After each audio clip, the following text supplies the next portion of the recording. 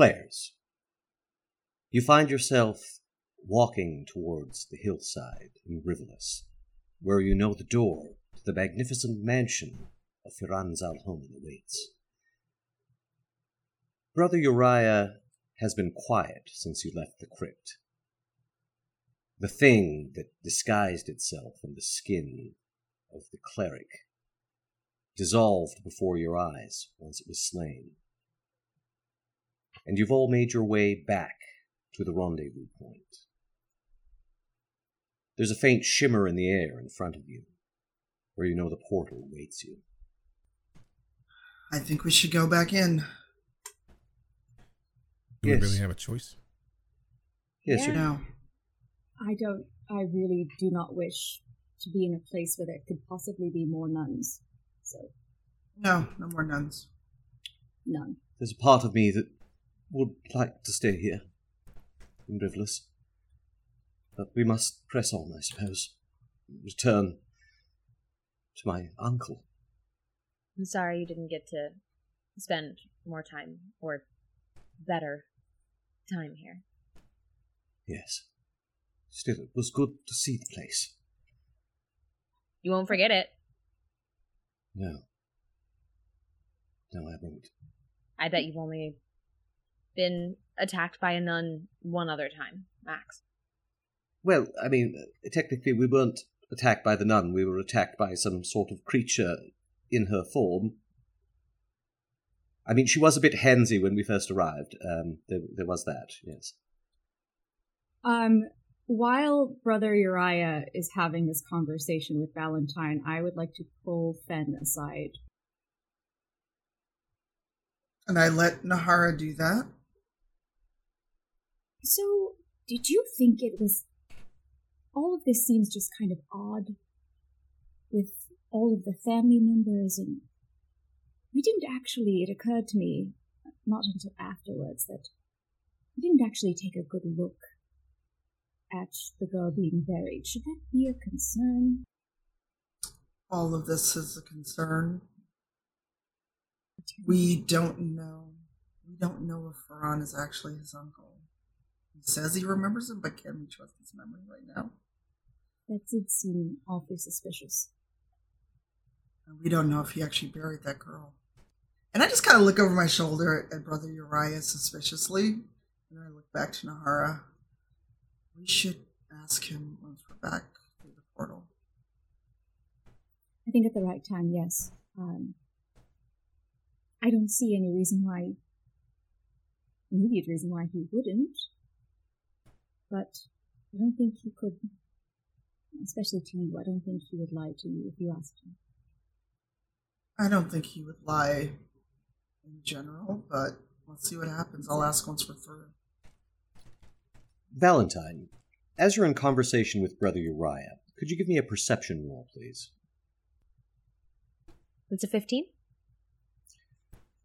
You note that Brother Uriah is somewhat troubled. That seems fairly obvious. But out of the corner of your eye, you also catch Tatiana sort of silently fuming and clenching her fists, looking back over her shoulder every now and then. Is there something I'm missing? You say this to Tatiana? I'll say it at Brother Uriah, looking worried. Missing? I'm not sure I understand. And I'll just kind of gesture to him about Tatiana. I'm not sure. Tatiana, are you all right? Oh, Tatiana is so angry. Oh, first spell I tried to cast, and Shadow ruins everything. I'm sorry, Tatiana. There will be, unfortunately, plenty of more opportunities to cast spells. Yes, but Shadow will try to mess things up. Oh, I hate Shadow. We all hate that you're cursed multiple times over. Like a lot. Yes. The theory that you might be some sort of curse magnet is possibly being proven, Tatiana. Curse magnet! Let the curses come! Tatiana will fight them all! Yes. Well, I think we're ready, are we? I just want to get one last look at the place. It was good to see old Broadfoot again. I know those of you who came here from elsewhere, you might think of this as a place of darkness and danger, and it most certainly is, but there are good folk who live here. Eremos leans down towards Brother Uriah, and he says, Brother Uriah, I know it's difficult to decide who lives and who dies, although I think maybe as a healer on the battlefield, it's a choice you've had to make more than once, but he reaches in his robe and he pulls out a fistful of tickets to the carnival, and he says, I gave some to the young ones, but maybe your old Ernie Broadfoot or any others who might be especially near and dear that you want to weigh out. And he holds his giant fist out with a wad of 5, maybe 10 tickets to you, Uriah. Yes, thank you, Eremos. Thank you very much. Yes, he rushes off as you're passing the Broadfoot home and pulls a piece of parchment from one of his pouches, scribbles a note, and leaves it in the very well-appointed halfling mailbox. Halflings are very particular about their homes, of course. And rejoins all of you as you continue up the hill. The shimmering in the air begins to coalesce, and as you approach, the door seems to materialize in front of you. Well, I suppose we should... Before he can finish, the door opens from the other side. Ah! There you are. Well, don't just stand there. Please, enter freely and of your own will. And on that note, I think we'll pause to introduce our players. And we'll run credits and that sort of thing. There's some housekeeping stuff involved. But for that, I will turn you over to Mr. B. Dave Walters. Hello and welcome to the Black Dice Society, episode 19. There and back again. As always, this is a Ravenloft campaign. As such, it is a horror campaign. And you may see some content that you don't usually see in Dungeons & Dragons games or TTRPGs in general. So, as such, we had some challenging things last week, and we almost certainly will again. As always, I've discussed with the cast, and as Mark is guiding us through his story, he is also aware of everyone's lines and veils, and we have a safety system in place. But if something goes too far, we're able to tip each other off. So if a scene should change suddenly, possibly even mid-sentence, maybe somebody was uncomfortable and we had to adapt. But consider that your content warning. And with that firmly in mind, let us meet our cast, beginning with the new Becca Scott, Mark Meir. Hello, I'm Mark Meir. I usually play Brother Uriah Macabre, Cleric of the Grave and Worshipper of Ezra. You saw me recently playing Becca Scott's character, Tatiana, our barbarian druid, ? We'll see. I tried to cast Thunderwave last week. And I'll be your dungeon master for the first brief interlude of this week, just to wrap up a few questions that our players might have. Finn? Hi, I'm Tanya DePass. I am playing Fen, your Drawdown Pure Blood Hunter, with a little bit of the beast in her. Fen's pronouns and mine are she, her. Hi everyone, I'm Nora Ibrahim. You can find me at Noralogical on all social media. And tonight I play Nahara.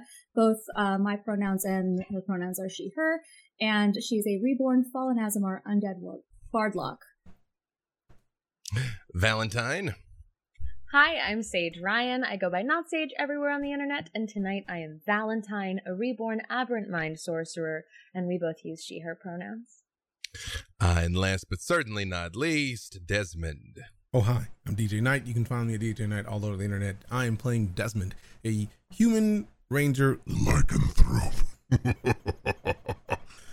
His and my pronouns are both he, him. You guys are awesome. Thanks for hanging out with us. You know, it's not a curse when you lean into it. You know, just really lean isn't. into it. It really isn't. Desmond's a fan. As you can see, Becca is not here. I know it was difficult to believe because it's like you heard her. That was weird. Tatiana was here, but we don't see Becca. She's out doing something really fun. So hopefully she's going to be back with us next week. I am B. Dave Walters, usually your humble dungeon master, and currently playing Eremos the Avgian, friend to all sentients everywhere, except when he's not. As always, we do ask that you like, comment, share, all those things that streamers ask you to do every week. It really does help us. It really does matter with the algorithm. So if you're enjoying it, you know, click the like button, tell your friends. And before we begin, as always, like to thank our sponsors, Die Hard Dice. I believe everything but the show set might be sold out now. But the show set is dope, you know, cool black dice with this gold lettering. And even if our dice palettes are sold out, you can still use code VDS to get 10% off of your order at Die Hard Dice. Our TeePublic store is live. I want y'all to know something. I dropped my mug, got knocked off my desk, and I watched it fall in slow motion. I thought it was going to be a full Usual Suspects and shatter. Not even a chip. So apparently it is not just cool looking. It is also sturdy. Mugs, shirts, bags, masks, all sorts of things available in our TeePublic store. The link should be appearing in chat right now. Also, Secret Lab chairs. You know I love mine. Like I said, I spend more time here than anywhere but my bed. I might spend more time here than my bed. It's like riding around on the couch. And they just released a couple new models. Again, link there in chat to take a look. Especially if you're a bigger person like me, they're the best thing around. Idle Champions. We have an Idle Champions code actually, you know what? We might not have the Idle Champions code. That might not have gotten updated. I apologize. I was traveling earlier this week and it's been a mad scramble. So maybe we don't have an Idle Champions code, but if we don't, and there's not a Wild Lauren in chat because I'm used to her being here, but maybe for once that poor woman is actually enjoying a night on her own, we'll definitely have one back again next week. Beetle & Grimm's, again, they sent us our awesome Van Richten's Guide boxes. A lot of the props that you see us using, like Nahara's Taroka cards, the medallion that she holds up, a lot of that stuff comes from either the Curse of Strahd box or the Van Richten's Guide box. It is incredible. Take a look at that. We also have our wonderful museum quality art prints. Every week we post our art and somebody's like, that's incredible. Who's the artist? It is Adam Schumpert. And if you would like one of these for your very own, you can get it. If you type there in chat right now, BDS art, there's a limited run. I don't know how many are left. They might be sold out too. So if you're thinking about it, go ahead and grab one. And a portion of every sale is going to go to World Builders to help end global hunger. That's important. Last but not least, we do have a Patreon, and we are this close to the next funding goal to record another full-length episode. So visit patreon.com/The Black Dice Society. There are bonus episodes for Nahara, for Tatiana, for Uriah and Desmond on a boys trip. And just last week, we posted a new one with Finn that will give you some insight into Finn's relationship with Isolde. And for those of you that are paying close attention, quite some significant clues about what's about to happen in our narrative. So take a look.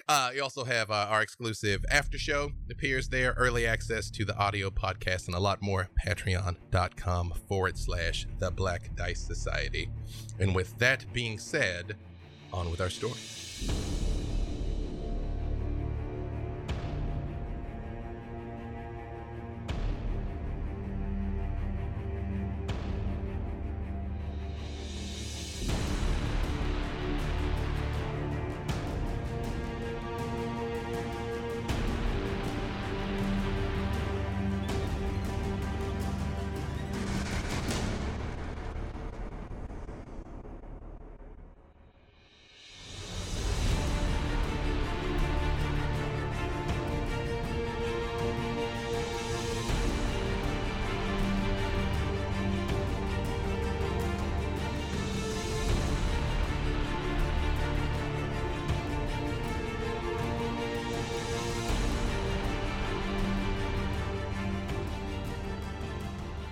Firan Zalhonen stands at the threshold of his mansion, the door magically shimmering in the air. Well, are you coming in?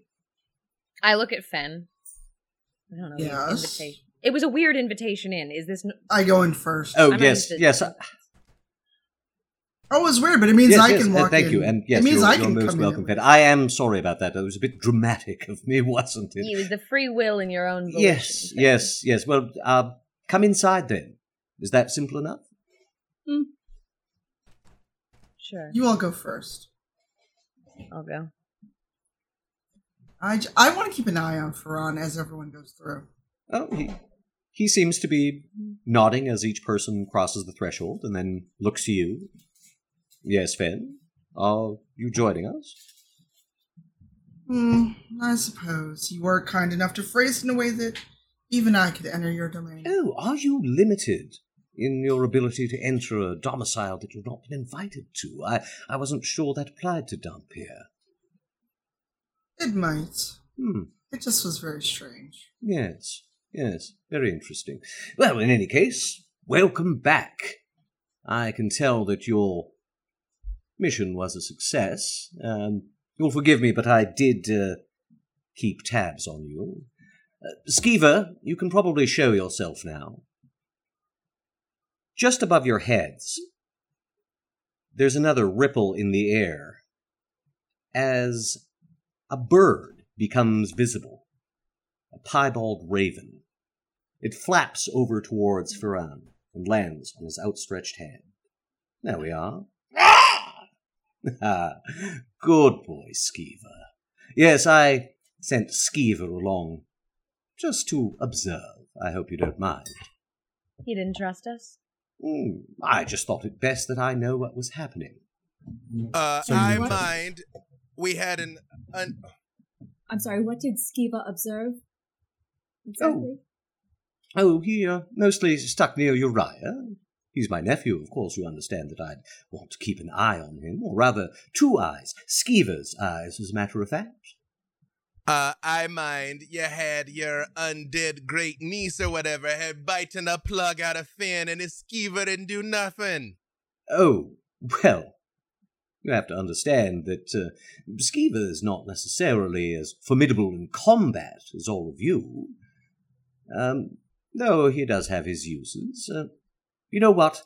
He's a raven. Well, in a sense, in the interest of putting everything on the table and sharing information, Skiva, you may resume your true form. Smoke seems to billow out of the raven's eyes and mouth and surround it.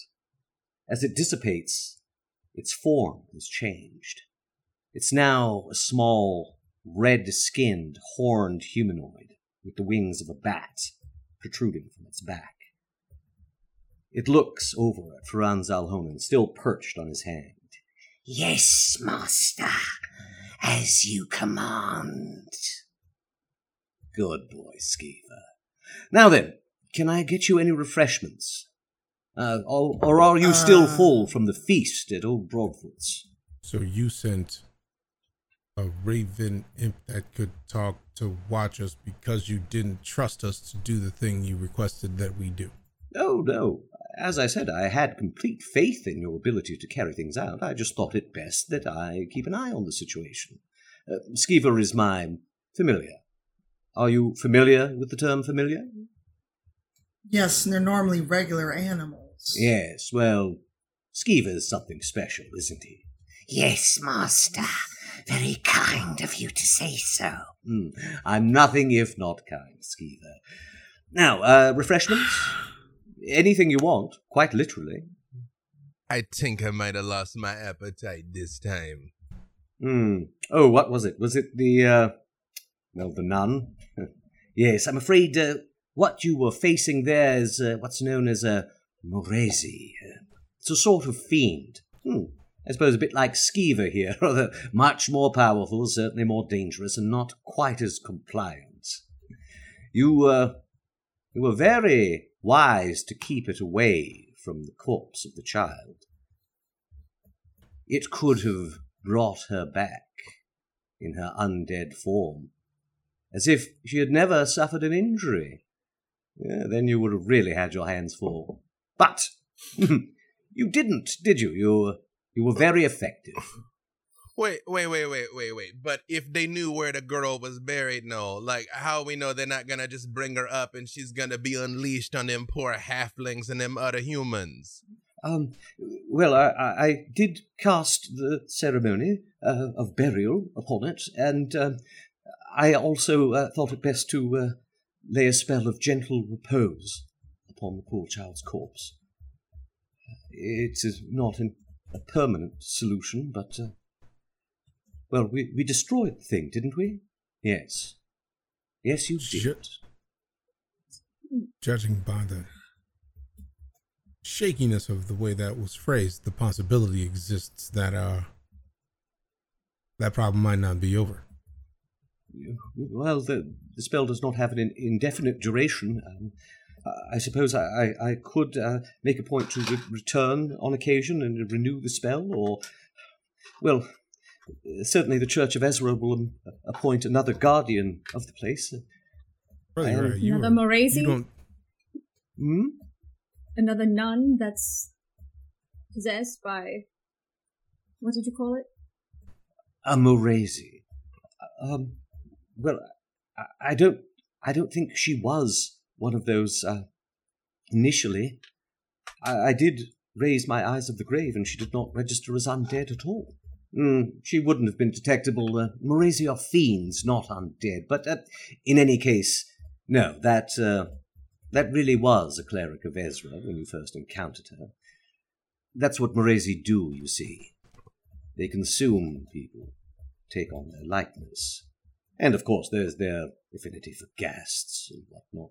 I have a few questions. Yes, I'm sure you all have some questions, but I think it best that we sit down to one final meal together, at least in this meeting. And then I shall take you back to the carnival and send you on your way. You've been of great service to me, and I wish to repay you. Of course, you have your payment in advance, but another meal and perhaps information. Information is, of course, a very valuable commodity. Information about what? Well, I need to know. You said that I was not a macabre, yet these will be answered in time, but let us not stand in the hall. Let us sit. Good wine, fine food, yes? Eremos looks at Valentine, and he just kind of looks at her for a moment, like... I, look up. Oh, I say hello in a telepathic speech. Yeah, as you're doing that, Firan Zalhodan goes, Valentine, I think he wants to speak to you privately.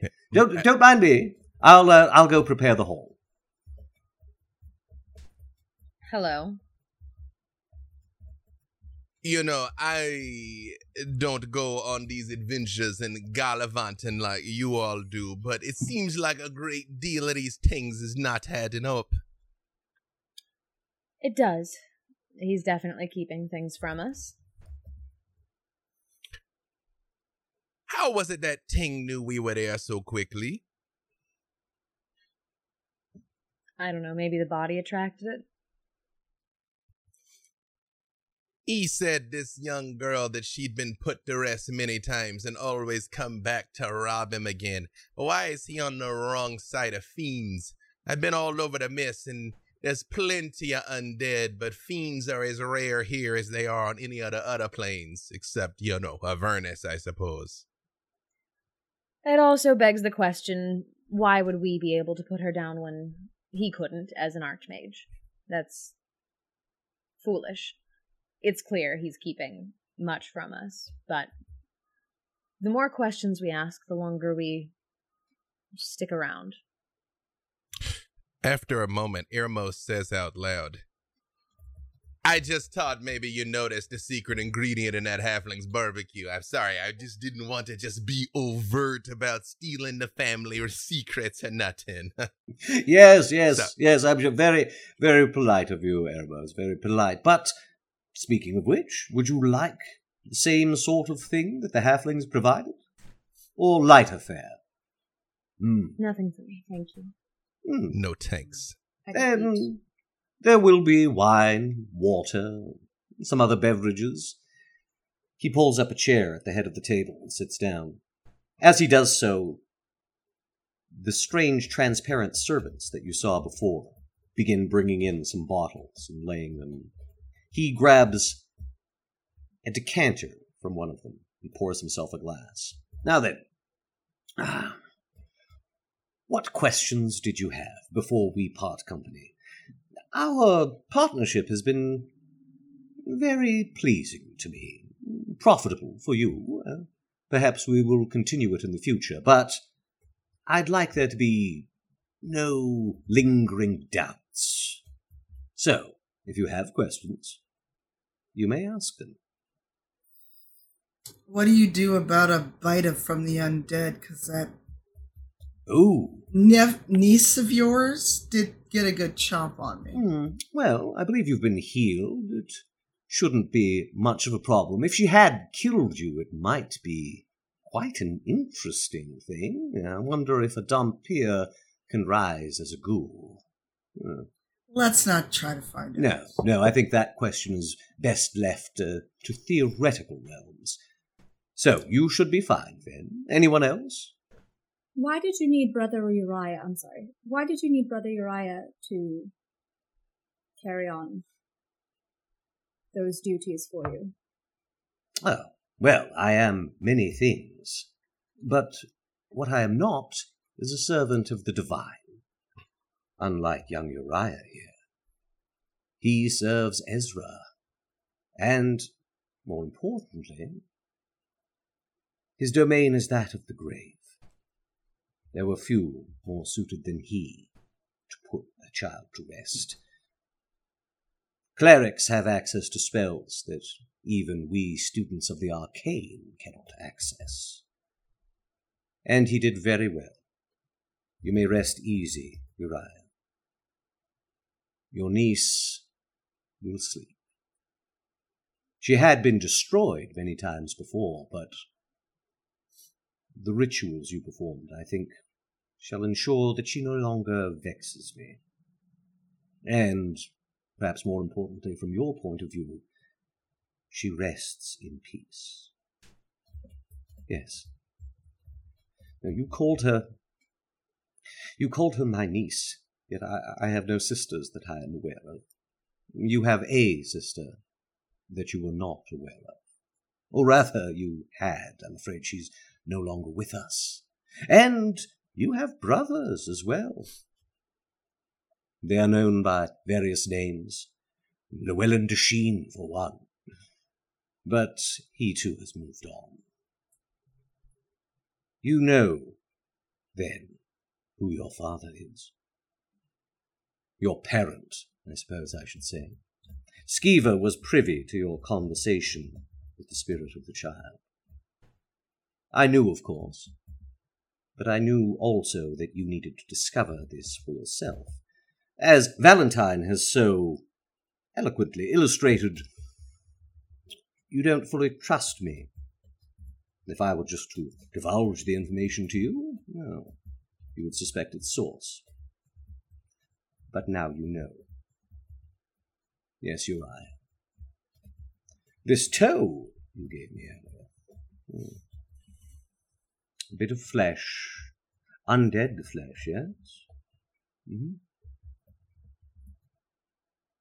This is the source of you and your siblings. A tissue sample.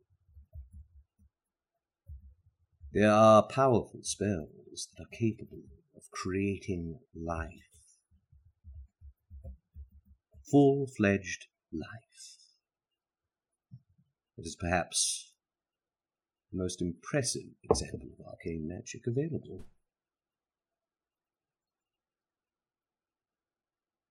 You, sprung from the flesh of Aslan Rex. Now, that does not mean that you are not you.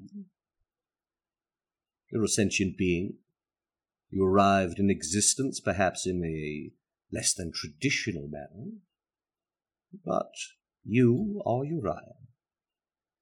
Perhaps your bloodline was not the Micawbers, but if that is the name that you have selected for yourself, then that is what you shall be called. Aslan Rex no doubt has plans.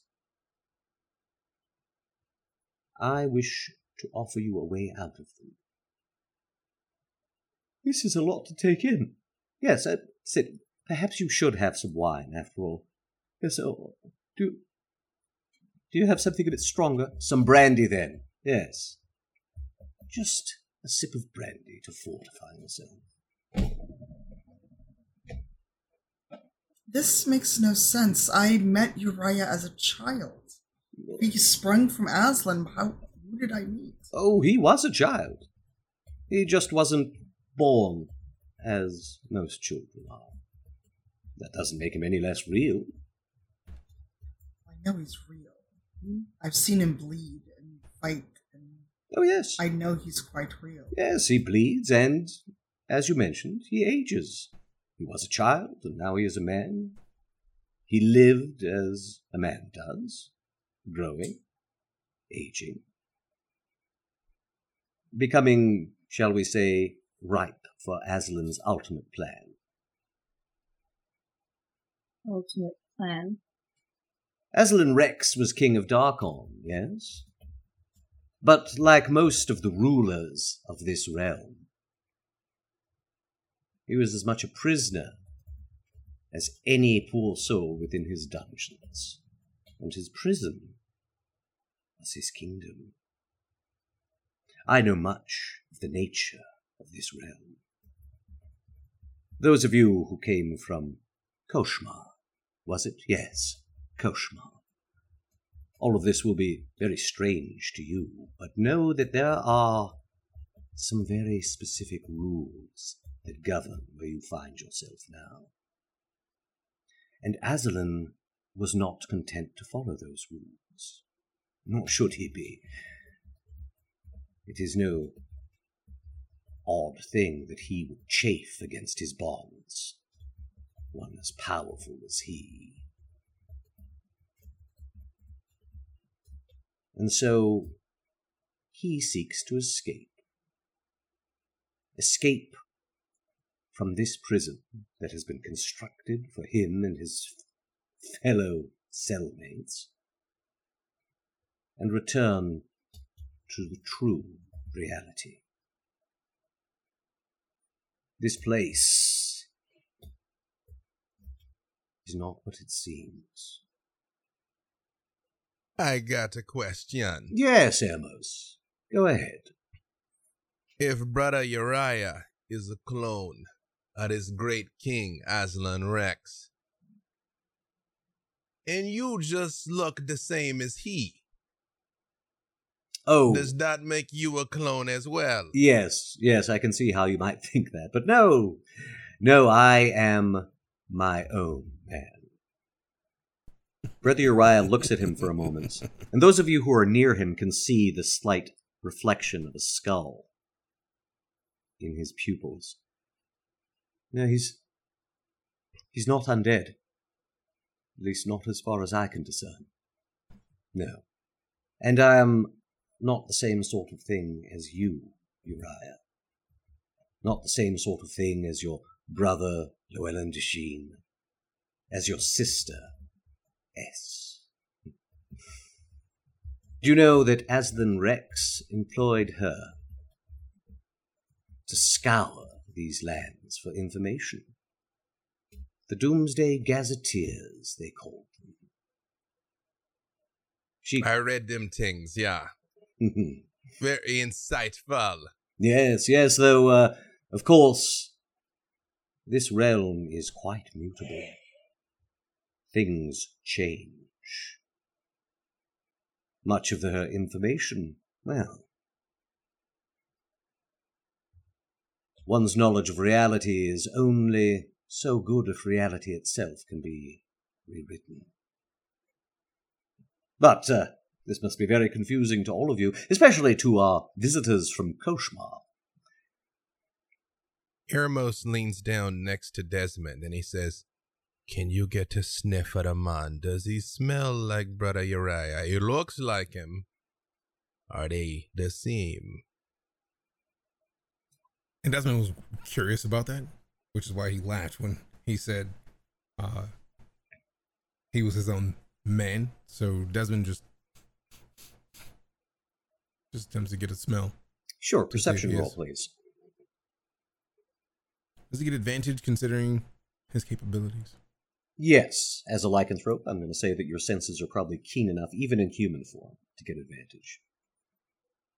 10. 10 is your best? Mm-hmm. Yeah, I mean, it's hard to say.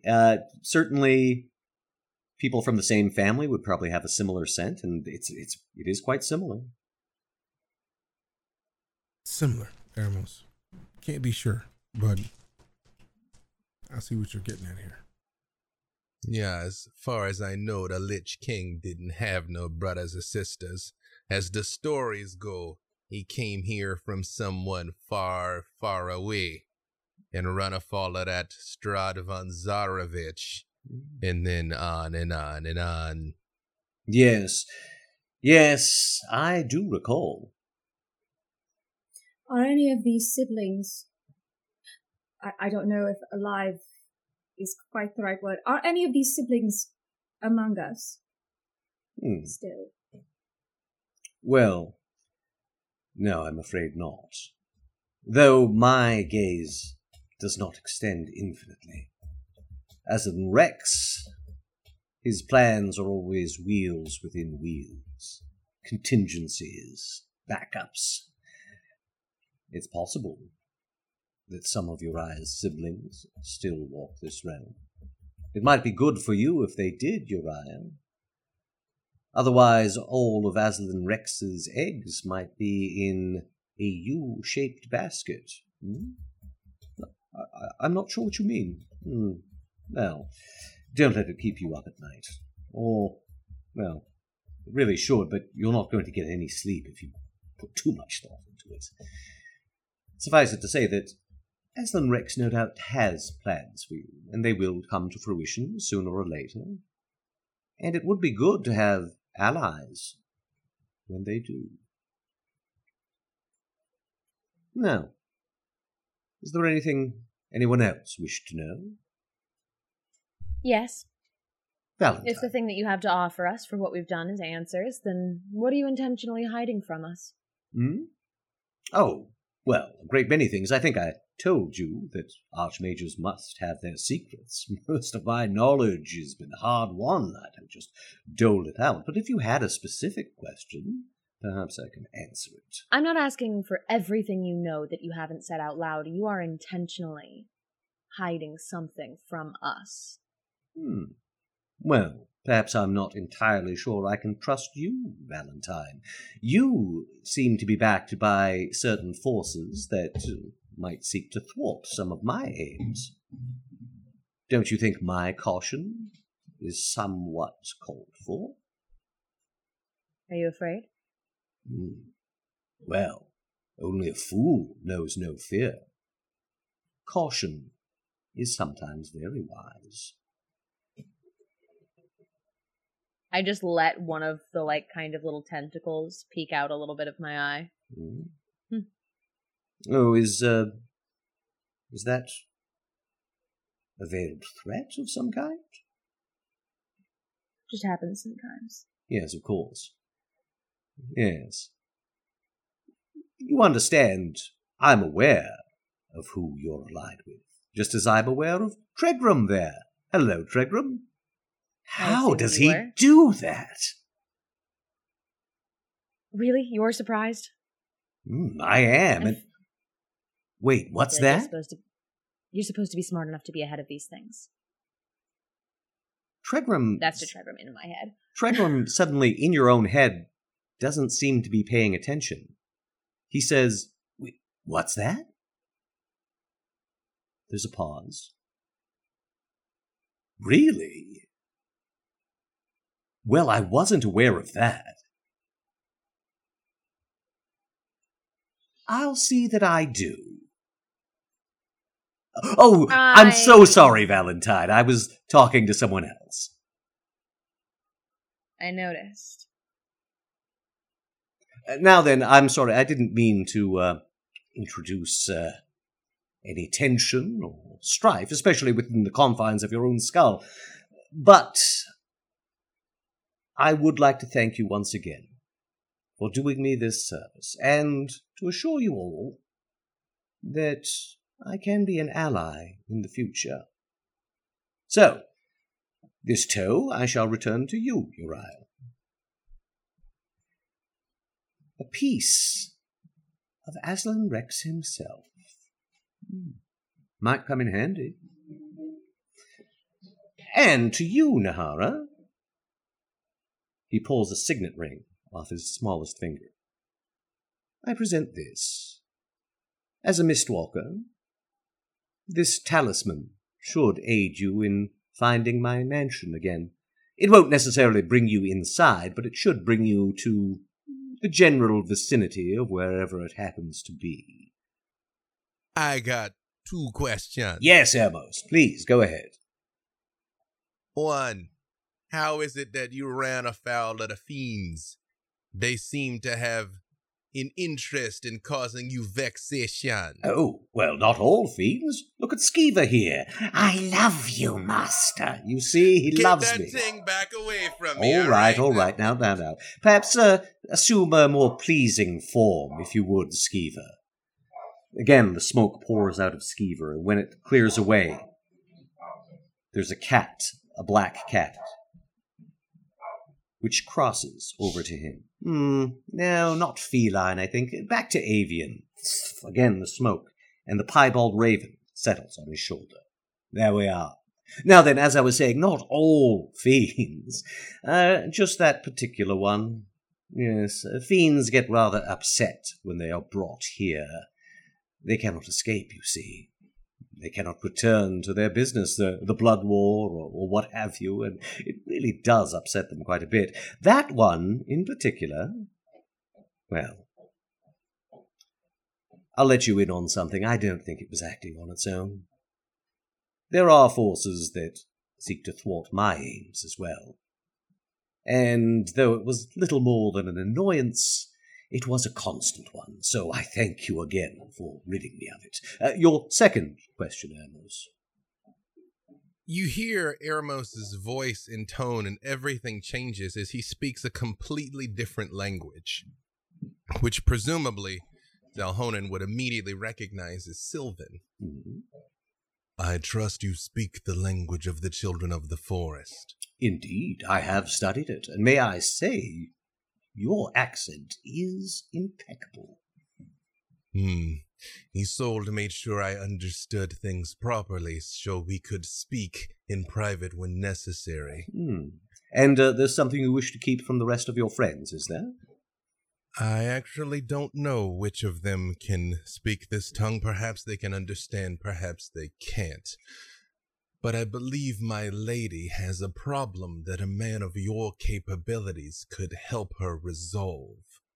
Oh, I see. I can guarantee you safe passage in and out of the carnival. No harm will come to you, and perhaps you could speak with her about accessing another plane of existence. Yes, well, that is something I've been trying to do myself for quite some time.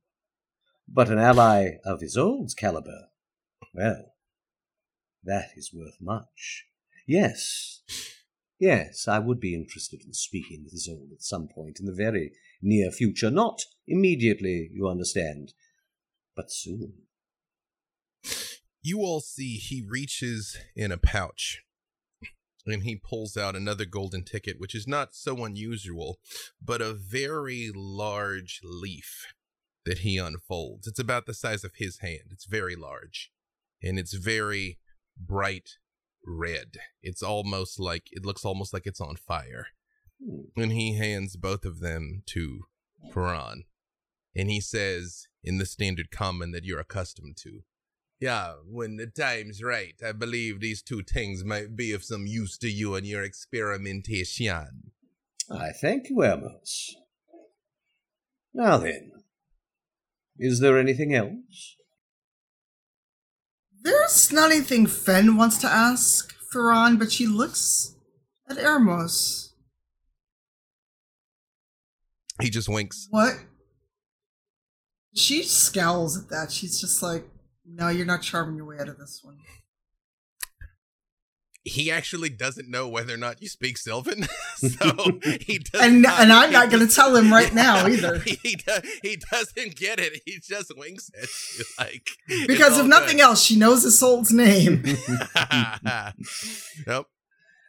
And lastly, our friends from Koshmar. Yes, Tatiana is from Koshmar. What of it? Now, Tatiana, there's no need to get upset. I just wish to know a bit more about it. It is beyond this place, and that interests me greatly. If I could... Well, if it's possible, I assume you would want to return there. Just look over to Desmond. Well, I would like to go home. I feel like we're on a fairly important series of things that are going to link together and make sense, a whole lot more sense real soon. So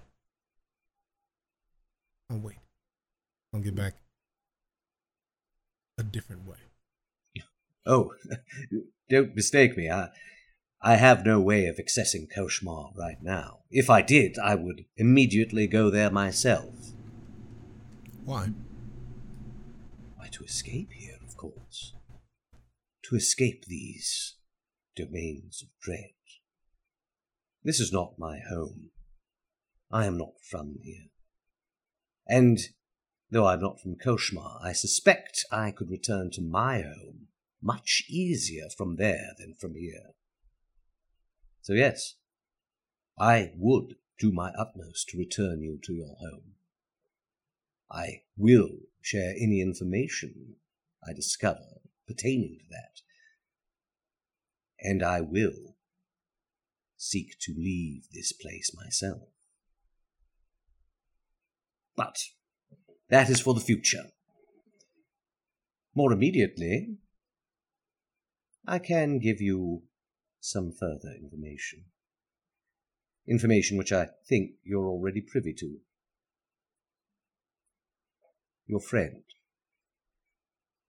I believe it was Veronica. Right when he says her name, Desmond just silent rage at the idea that he would mention her name. Valentine just places a hand on the back of Desmond's shoulder gently. Desmond, I assume you're not trying to hide this emotion at all. Oh, not at all. Oh, yes, then he immediately... I beg your pardon. I mention her name because it is possible she is not lost. I think you have an inkling of this, at least some of you. I already didn't trust you. And now, this. Why is Nika of interest to you? Because she is of interest to you. I wish to help you. Why? You already said that you want to help us to get home because your getting to our home helps you to get your home easier, but I don't buy that. There's something else at play here. There's something deeper going on. I know it. There are Every fiber of my being can feel it. So, Desmond, there are a great many things at play here, I assure you. But I do honestly wish to help you help your friend. How? The spirit. It wanders. And in these lands, one domain in particular has a special resonance for disembodied spirits. It is known as Mordant. Go there if you seek her. You've already heard tale of the apparatus and know the land it resides in. It's possible that your friend could be restored. And what help I can offer, you shall have. What's the price, though? The price? Well, Nothing's free. no, as I said, helping your friends here does help me, ultimately. I believe that she is the key. I'm not sure how, but great forces and great powers seem to be coalescing around her.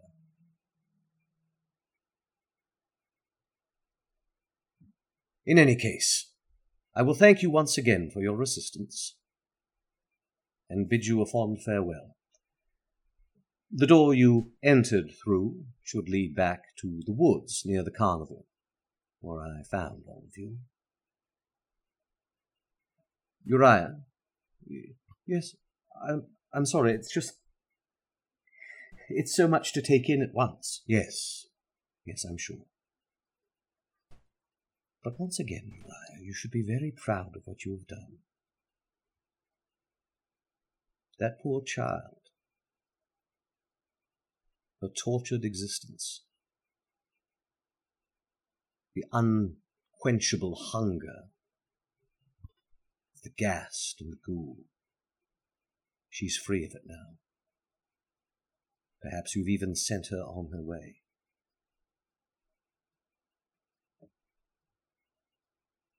I hope that she will find peace, and that you will as well. It was very good to see you again, Uriah. Yes. Our next meeting will not be quite as delayed. Well then, I have other business to attend to. All of you, if there's anything else you'd like before you leave, of course you can't take anything with you, because you can enjoy it while you're in here, but, well, you know. I just walk out the door. Well, goodbye, Valentine. Follows. So long, Tregram. Farewell, all of you. And you all leave, I assume? Fen actually turns to Ferran. Yes, Fen. I'm just curious. Not that you'd let me do this, but how powerful would I be if I drank your blood? You know, I'm not really sure, Fen. I'm not sure that my blood would necessarily nourish you any more than a typical human being, because that's what I am, stripped of my knowledge and magic. Oh, I meant including your magic, not just you. No, I'm not sure. If you were to drink from a powerful warrior, would you gain more than if you drank from, say, a cowherd? I don't know. There's 2 powerful warriors in my company, and we haven't struck that kind of a bargain. Well, perhaps you will in the future. And Tatiana, you turn over and you see that Tatiana is at the buffet table, just like cramming the last of the food into her mouth. So good. Yes. I'm afraid I would make you a to-go plate, but you know, it will just turn to smoke once you leave here. It's interesting, and you know, it is technically illusionary food, but it does nourish. That's the thing. It's real while it's in here, and once you eat it, it becomes part of you. So it's not like you become hungry once you leave. Well, that's a subject for another day. Come. Fen, was there anything else before you go? No, just curious. That's all. Yes. Well, curiosity in my book is a very good thing. It leads to questioning, which leads to answers. And we all want answers, don't we? Oh, yes, we do. Fare thee well, Fen, and thank you once again. Thank you for your protection of my nephew when he was a young and helpless thing. So you mean last week? Yes, well, he's coming along. He's learning. And I think you'll find that he has iron in his spine after all. I'm speaking metaphorically. It's not like he's some sort of golem or something. I know what metaphors yes, are. Yes. I did go to Drows. I understand. Yes. It's just, I mean, I suppose he could literally have been constructed with iron. You know, I'm just going to leave it there. Thank you once again. Lovely to have you, and I'll look forward to seeing you again. Give my regards to Isolde. I'll be seeing her. Perhaps not. Yes, I suspect I'll be seeing her before too long. And as Or in a pen. As you walk out through the door, he gives a wave. The raven on his shoulder suddenly transforms back into an imp and also waves. And the door is shut and vanishes. You all find yourself standing in a clearing. Just off in the distance, you can hear the sounds of the carnival. Well, that was certainly informative. I go to Brother I'm sorry. Oh, yes. Thank you both for your concern. I'm just going to need a moment to gather myself. If Brother Uriah will allow it, I will pull him into my arms and rest my forehead against his, kind of like I do with his soul. He's of course quite tall and gangly, so you actually have to sort of like pull him down to do that. So he's at a weird angle, like, yes, Fen, thank you. Well, I'm worried about you. I know you said you remember your uncle, but I don't trust anything that happened in that house. No. And I let him stand back up, but I kind of just keep holding on to him. Yes, a bit of smoke and mirrors, I fear, but yes, as I said, I remember him, or at least a man who looks exactly as he does now, when I was a child, coming to my home and telling me that he was my uncle, and him having words with my father. And then I never saw him again until we all did. And that was, 15 years ago? 30 years ago, really. Humans, no offense, usually age in that time. Archmage or not. Well, I mean, archmages have access to all sorts of magic. I've heard tell of potions that can make a man young again. Fair enough. I mean, it's entirely possible that he is an old man, and perhaps he's vain and casts an illusion to make himself look young. Could be. And I reluctantly let him go, and I just look over at Nahara. You're taller than me, you should take over this.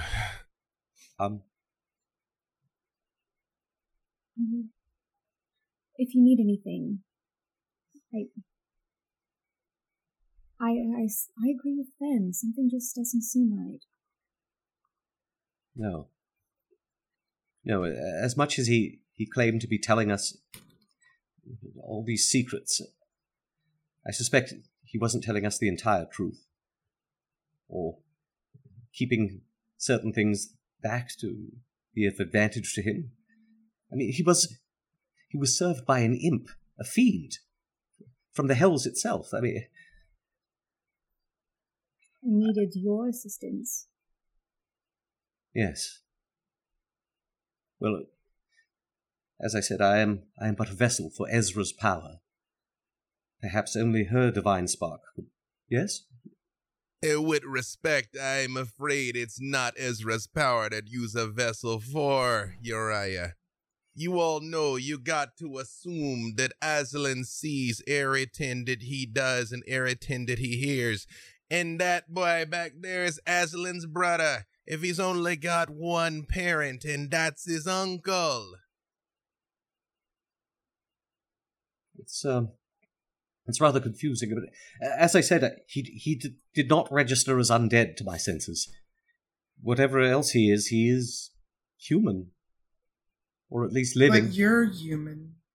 Yes. You're human. He claimed not to be the sort of thing that I am, not to have my origins, but... But he also confirmed that while you may not have been conventionally brought into the world, you still aged. I met you as a child. Yes, no, I remember it. I think I've lived a life, and your memories of me seem to confirm that. So I'm not just some sort of magical thing. I'm just someone whose existence was brought about in an unconventional fashion, I guess. Perhaps we should return to the carnival, yes? And you see Nahara just kind of smooth his hair out of his face. Thank you. Nahara, your support meant so much to me in this trying time. I thank you. Yes. And really, I know it's been so much, but I'm here for you. We're all here for you. Thank you all. Thank you, my friends. I suggest we don't tell Isolde about this. No, perhaps, yes. What do you mean? Of course we got to tell Isolde about this. And I didn't forget you, Ermos. Whatever deal you struck. Yes, what were you saying to him? I mean, Finn, you know what I was saying to him. You know the language of the forest, right? I do, and I was trying to be discreet until we could talk privately. Then you know that some things we don't just talk about outright. No offense, we got many ears that are eavesdropping on all of you, apparently. Look, Brother Uriah. Hildy told me about what you did for her in Falkovnia, so I know if you was nothing but a puppet of Aslan Rex, you never would have done them things, so that will buy my silence for a time.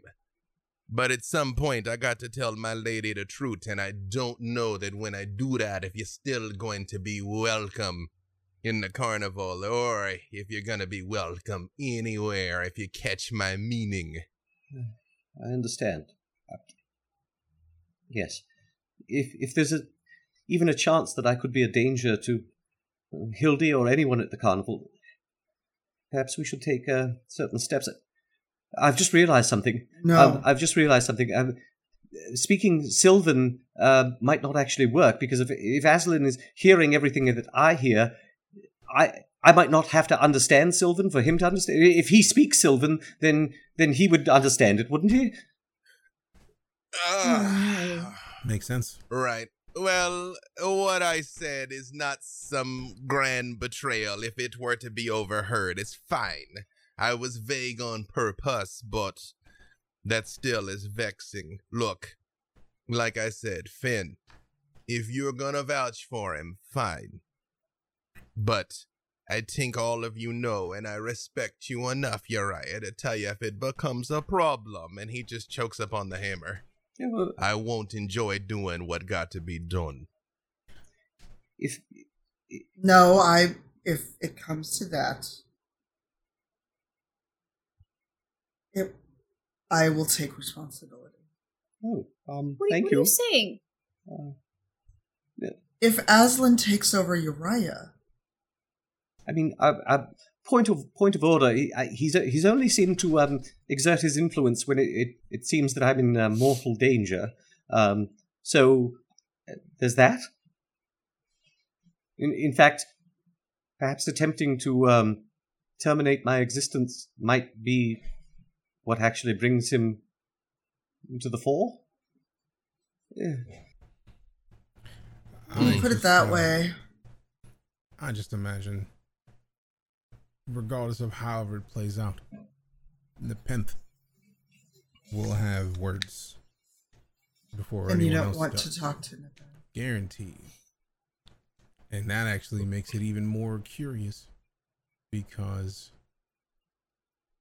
if mortal danger is when Aslan Rex comes out, it seems like informing Isolde will guarantee the introduction of Nepenthe anytime Brother Uriah shows up at the carnival. We just don't tell her. Finn, I feel like if there's a way to handle this, I don't see Eremos not saying anything. And as I said I wouldn't. I'm a man of my word, huh? You ain't not got to tell me that I'm gonna be a liar. That's offensive, Desmond. I never said you were going to be a liar. I just said that I don't expect that you would hide things from Isolde. No, be more worried about Isolde seeing right through me. Touche. But I will vouch for Uriah. And I know Desmond just trust me that Ermos is a man of his word. I'm not saying that he's not. I'm just saying that it's a tough situation. We all just got hammered with this. Yeah. And we all are trying to deal with it right now before we get back to the carnival proper. Right. And besides, That's it. You see Eremos points up to the sky, and the sun has clearly moved. You all were gone for many hours. Where you gonna tell him we've been off to, huh? Especially if the horses came back. we didn't know. We spent all the time looking, decided to call it a day. Right, and if the horses actually came back, that proves our point because we kept looking, assuming that they were still out. We didn't know. We could say we had a picnic in the woods. That's a good one. You're so sweet, Uriah. Leave Well, the lying to others, it's fine. No, look, I've still got sauce from the barbecue on my napkin, so, I mean, it's proof. It's actually surprising that would still show up. Oh, no, this was from the real barbecue that the Halflings made. Gotcha. You're smarter than you seem there, boy. Well, you all are, of course, fascinating, but I think it's time that I take my leave. Very well. And he just looks down at the hammer, and he very gently taps you with it, Uriah, but still, it's like 30 pounds, kind of like... And he's like, it's not ringing, so I guess you're safe, but no. And he just sort of hoists it over his shoulder and turns and walks off towards the carnival. As he does so, you hear a scuffling behind you, and you see Tatiana rolling around on the ground with her shadow, trying to punch it. Shadow, you did it again to me. Yes. Fine. Shadow tries to spoil my spell again. I understand. It will pay for it. Maybe after we deal with whatever's going on here, and with some people that can help. Yes. Well then, I suppose we shall return to the carnival. Seems a good idea. And so, as you set your feet along the path, the sounds of the carnival grow louder.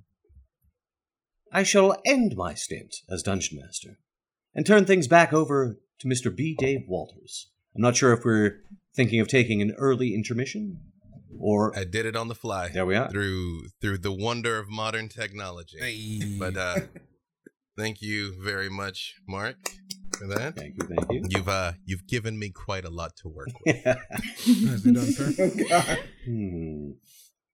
As you all are making your way back, Valentine, you've made it maybe 3 steps when you feel a tremendous pressure in your mind. Child, you passed from my vision. How? It wasn't by choice. Now, Tregram was still there. And Tregram failed me. Why do you say he failed? Tregram allowed the person who took me out of your sight into my head. Into our head. He carried on a conversation I was not privy to, and did nothing to stop it. Sorry to intrude, oh great Godbrain. I do have a great deal to transmit to you.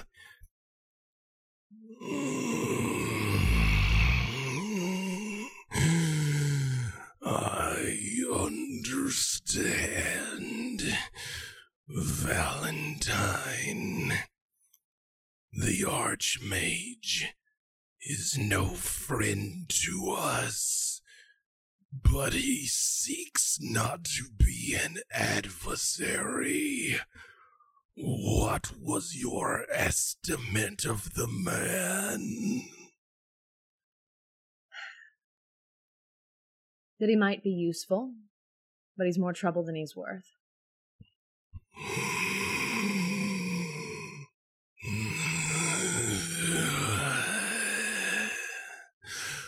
So many would-be kings on the board.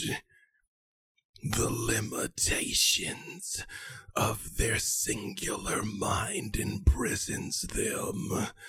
They don't understand the glory of our collective. Fortunately, they don't need to. If they did, they would want it for themselves.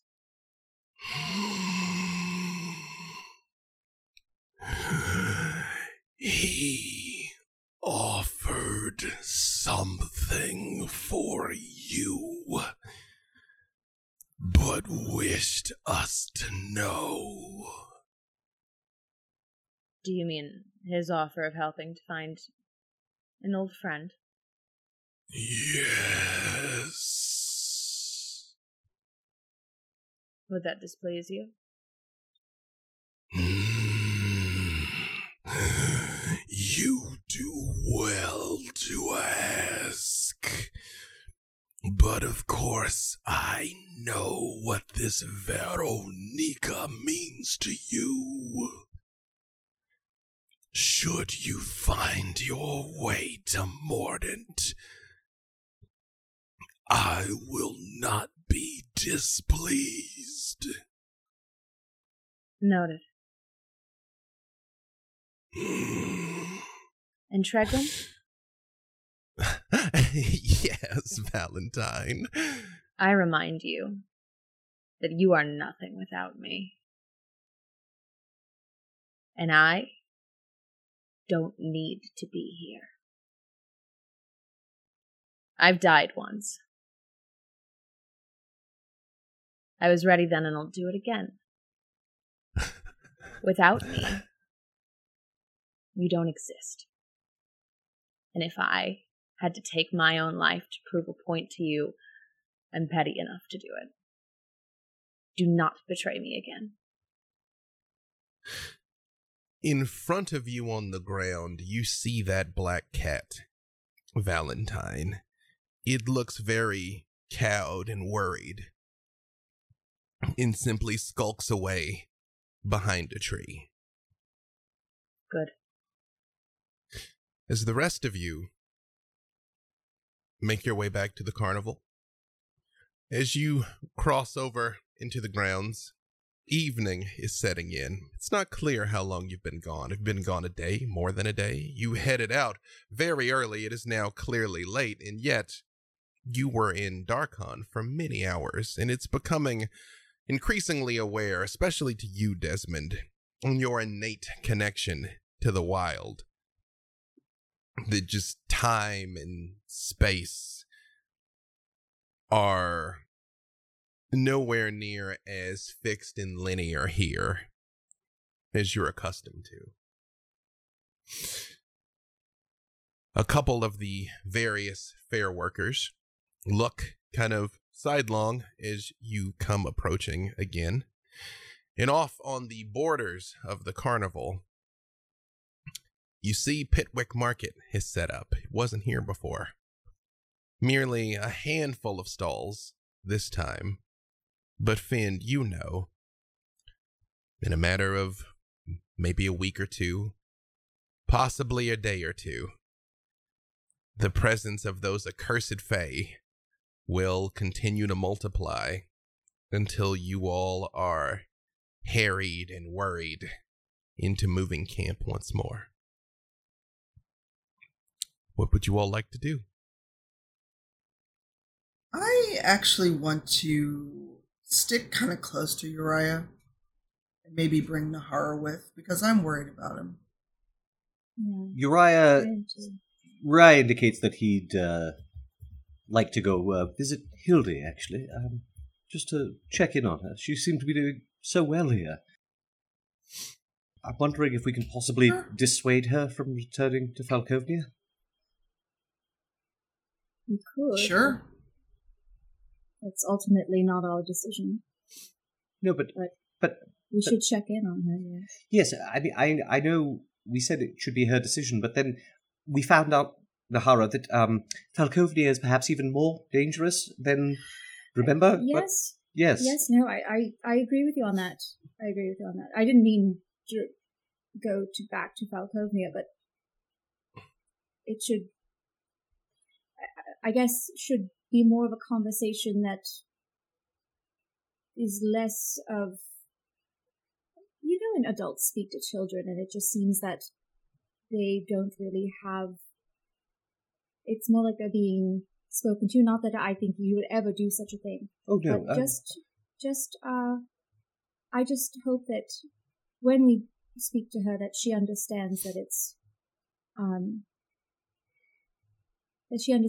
complicated and that it's such a mature conversation to have with a child. In a dangerous circumstance, I just don't know how the best way to handle it. Maybe we should just win her some more stuffed animals then. Yes. Yes. For But now. Yeah. But I absolutely, I think we should check up on her. Mm-hmm. See that she's happy. See that Yes. she's made friends. Yes, so then, Nahara, you come with me to do that? Of course. Yes. Of course. Yes, let's do that then. And I... Oh, sorry. No, please. No, I was going to very intentionally put Nahara's arm through Uriah on one side and take his other one. Yes. We're a merry band, aren't we? Yes. In a way. Yes.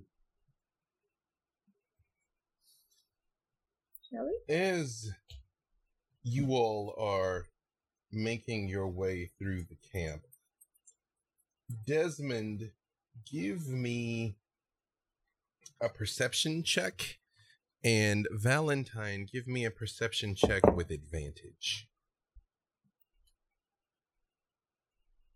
15. 18. As you all are walking through here, you pass Rock's stand, the Dweegar. Exactly where I was going to ask to go. As you walk by, it's like, well, look what the cat drung in again. Welcome, you two. I immediately check his inventory. It's different.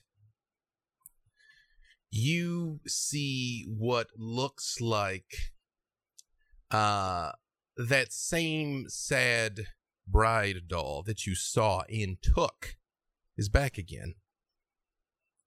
It looks like it's wearing a tattered wedding dress, and it is just a very sad, despondent looking doll. You also see a couple of other dolls that look like they're stitched together from the parts of other dolls. Just mismatched arms and legs, heads. Besides the fact that they're clearly made from different parts, they don't look menacing. They don't have big teeth. They're not covered in blood. They just look made from other dolls. You see very small, when you look at them, you actually think they're little bells that are hanging. But as you look closer to them, they're very small winged people.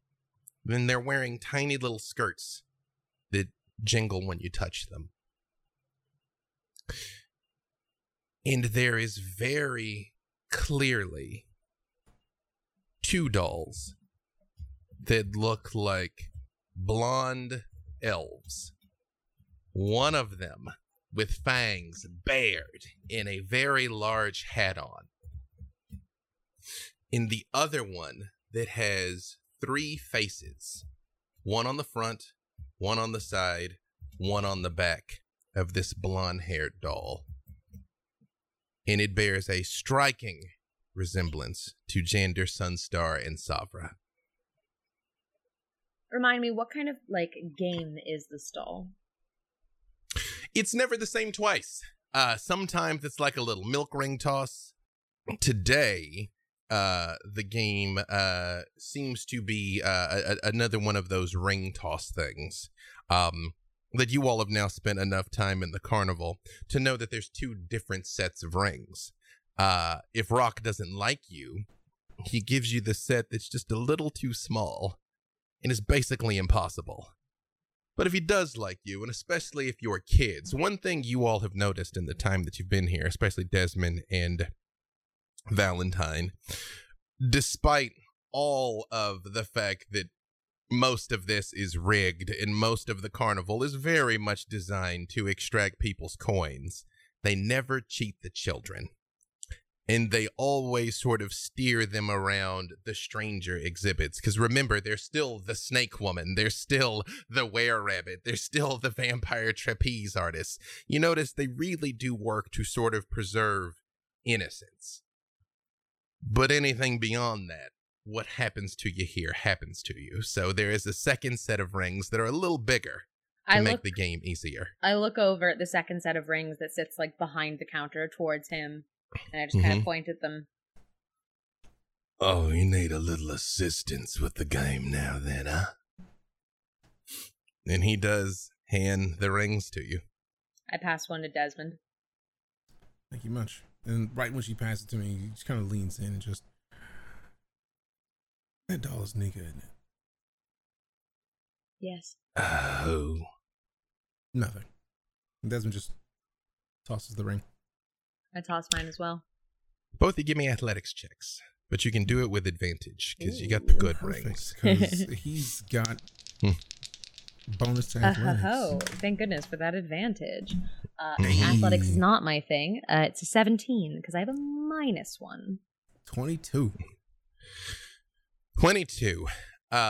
Desmond, the bottles are different colors in different ranges. You're aware that there is more preferable bottles. They're a little bigger, and therefore harder to get the ring over. And you just direct hit. First throw. And he goes, well, bravo, Mr. Fearsome Ranger. And what did you get there, Valentine? I had a 17. You also score kind of a solid hit right in the middle. And he says, well, this game must be too easy. Maybe I should move it out of the rotation. But you win. What can I get for you? Desmond leans to Valentine just, which ones do we not have?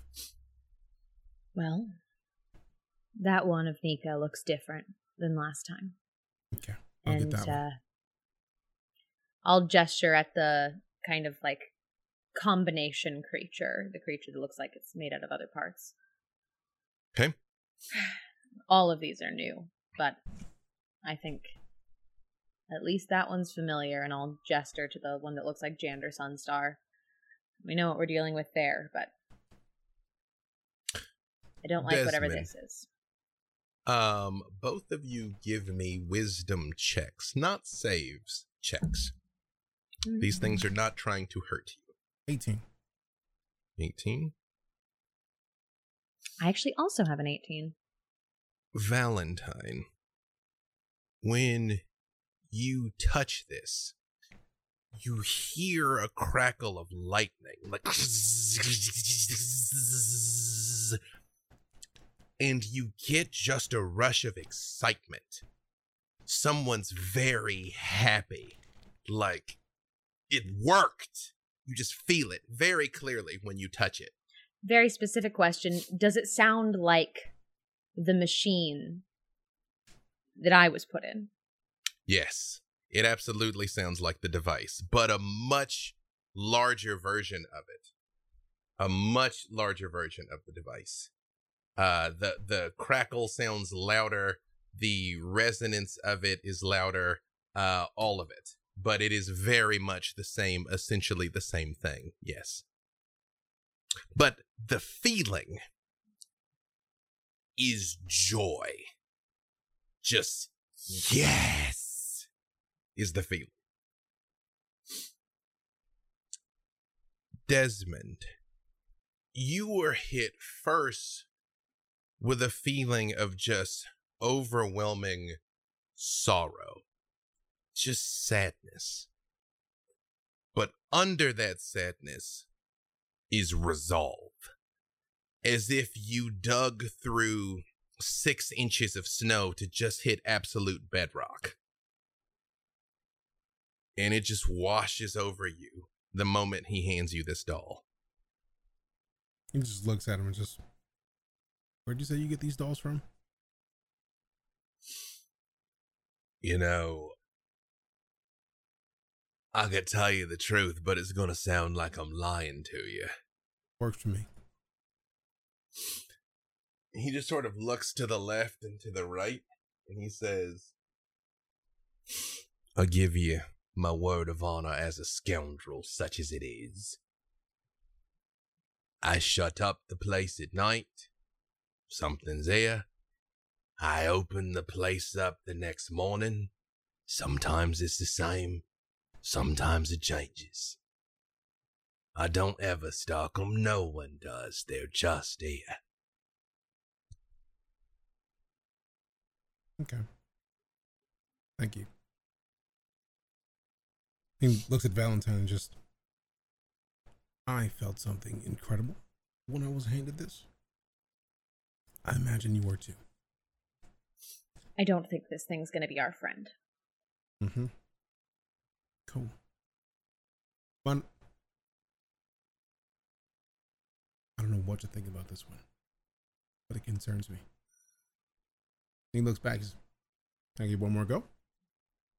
And he just looks and he's like, you're going to put me out of business, I think. And he hands you the 3rd decent size ring. And with athletics, that is Still advantage, though. 23. Same thing. Direct hit on the other large size bottle. And he says, well. All right.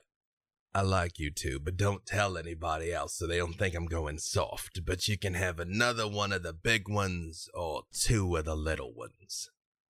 And there was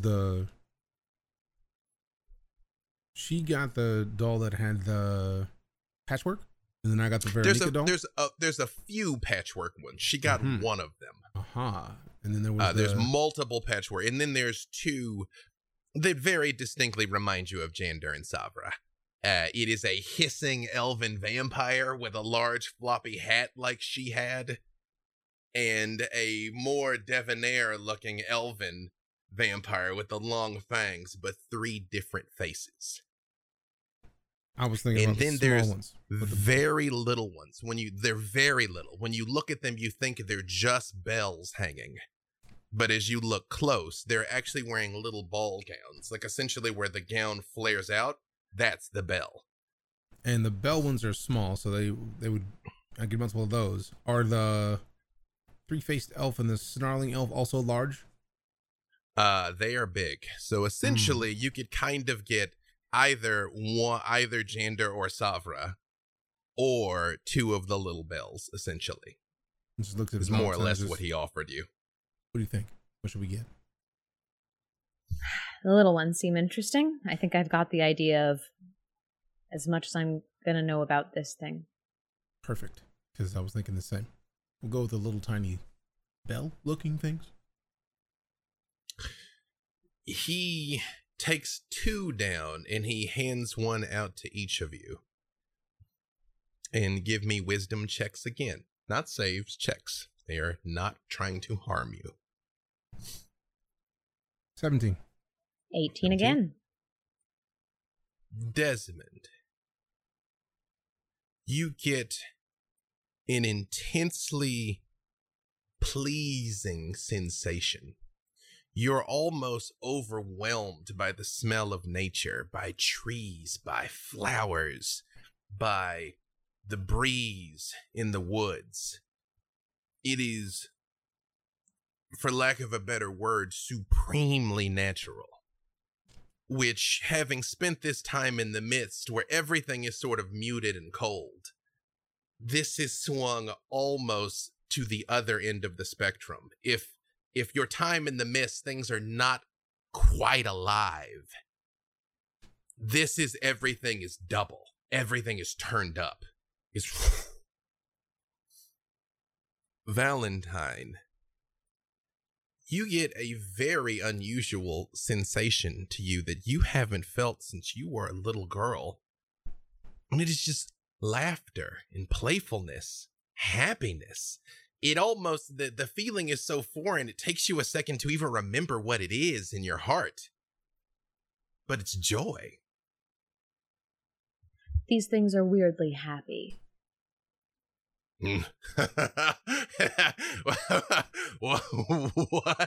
That's not a word I hear bandied about here too often.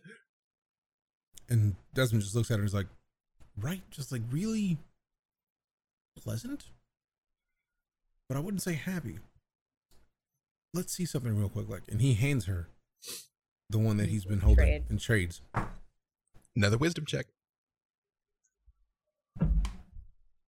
Oh, that's a nat 20. That's a 7. It doesn't really do anything for you, Desmond, when she hands it to you.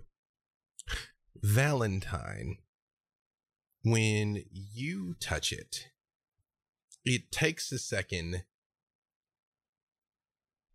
and then you see something. It's you on the Asteria family vineyards, walking with your mother. You look up at her, and the necklace that you now wear is on her neck, glinting in the sunshine, and she's humming a little song. You're running around, picking up rocks and cavorting and picking pretty flowers as you're wont to do, as she's inspecting the vineyards, but just enjoying the afternoon as you and her were wont to do. And you reach around the corner to pick something up, and you look down and you see a tiny little person.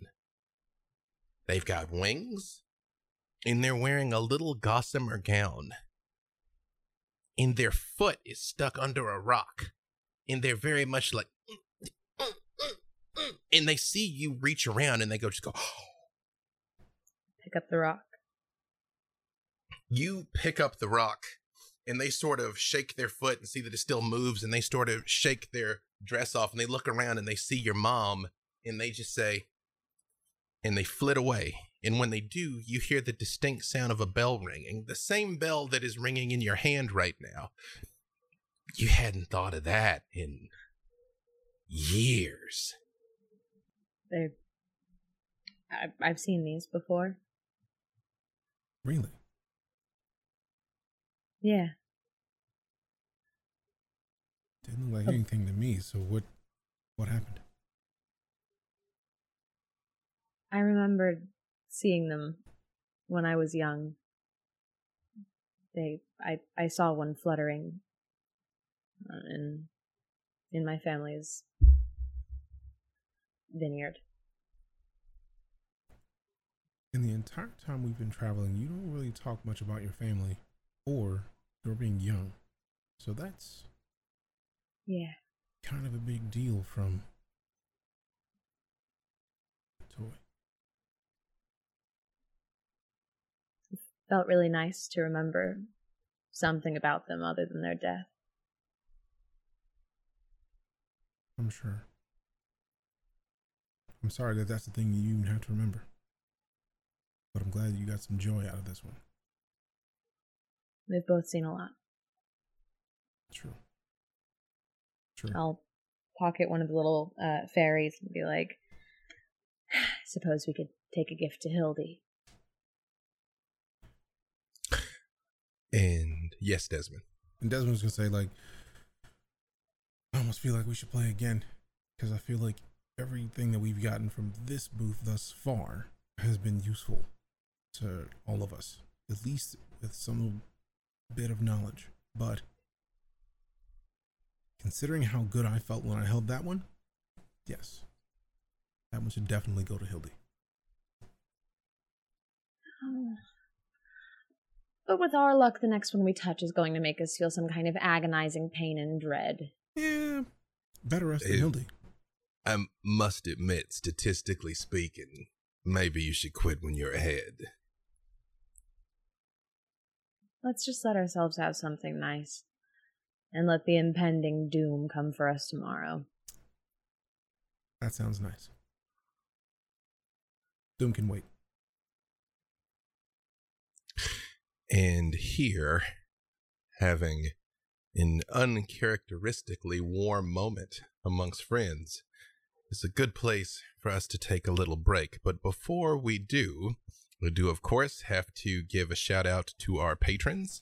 As I said at the top of the show, we are very, very, very close to our next goal for another full-length episode. So maybe give a look to our Patreon, patreon.com/The Black Dice Society.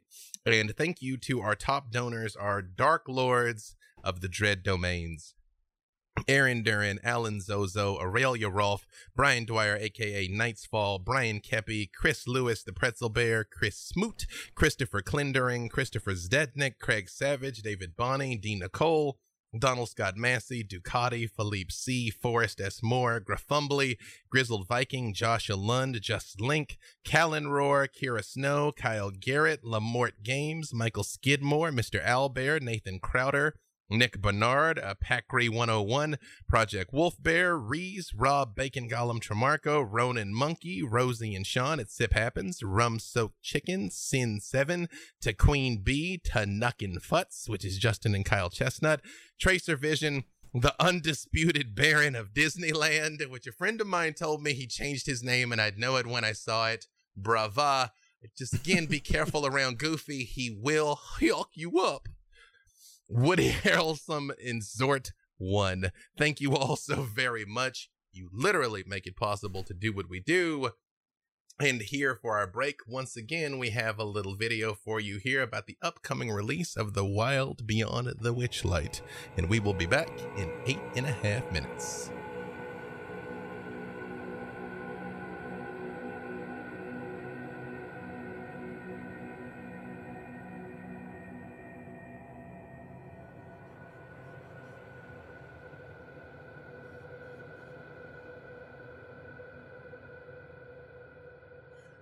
Finn, Brother Uriah, and Nahara, you all make your way across the carnival to the tent that you know that Hildy has been staying in. It is colorful and covered in streamers and colorful paper and patchworks and toys and beads all over it for the queen of the carnival.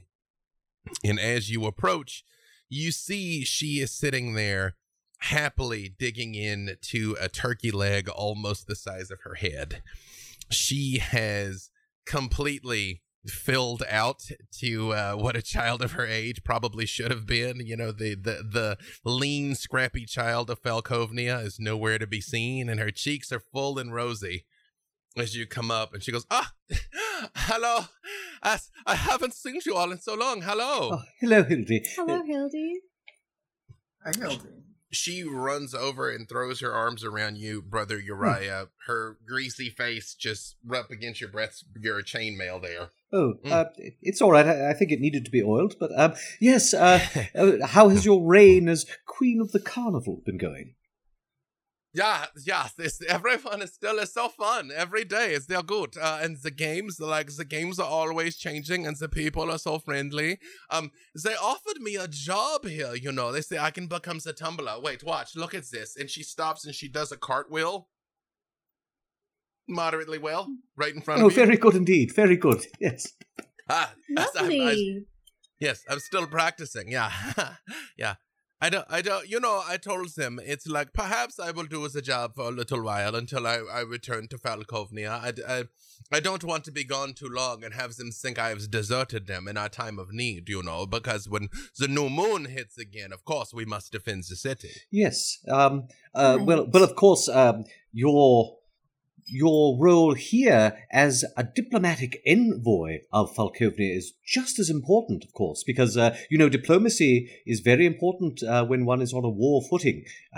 So foreign relations. Yes, you're not only the queen of the carnival, you're the ambassador of Falkovnia, as it were. I speak for the people of Falkovnia and for Vladeska Drakov? Yeah. Me? Yeah, yes, of course. Yes, I think, yes, I think that might be a good thing, that you're here to absorb the culture of the carnival and to learn. Yes? Yes, so that you may report back eventually. Eventually, yes. And we could actually send missives, letters, I think, perhaps rather than visiting in person. Yes, and what happens is that they're sent off abroad for an education, so perhaps yes, some schooling. Yes, that's here. Right. Diplomatic postings can last for many years if one is serving one's country correctly. Is Muti, my grandfather, he told me about these cultural exchanges, was that they would send the people from the Falkovnia to the other places, and the other people would come there.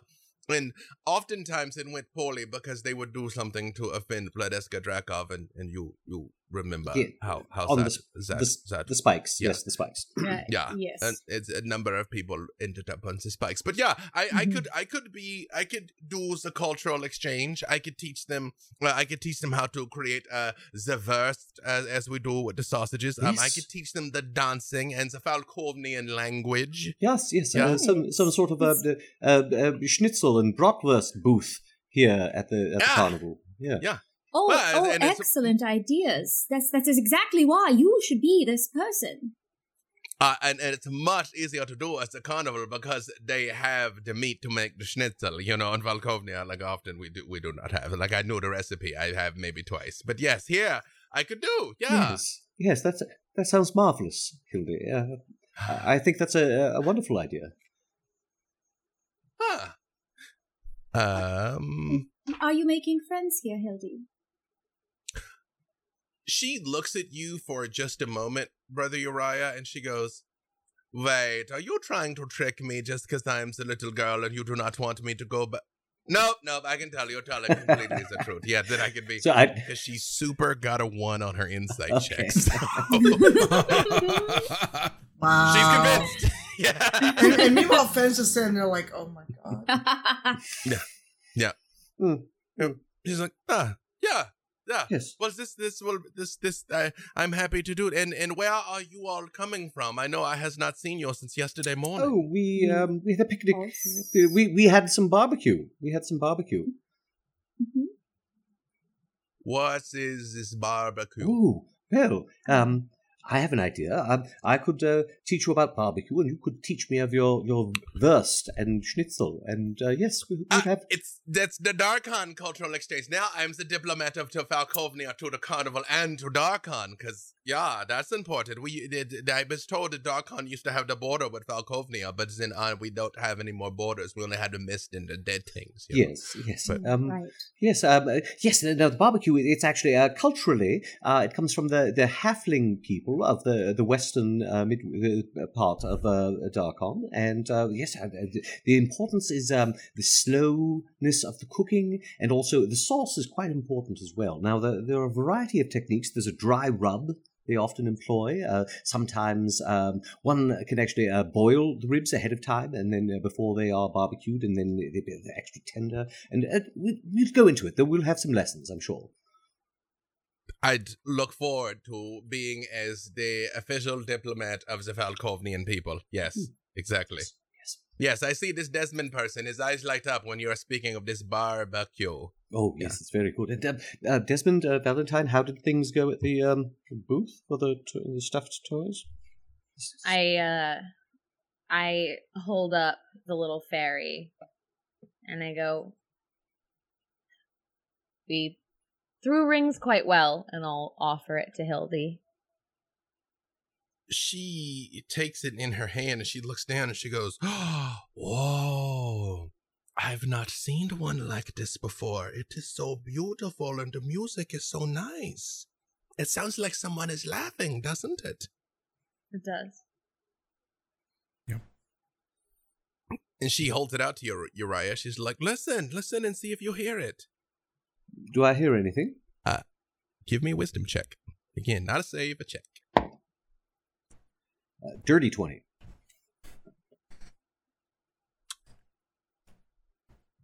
Brother Uriah, you hear absolute silence.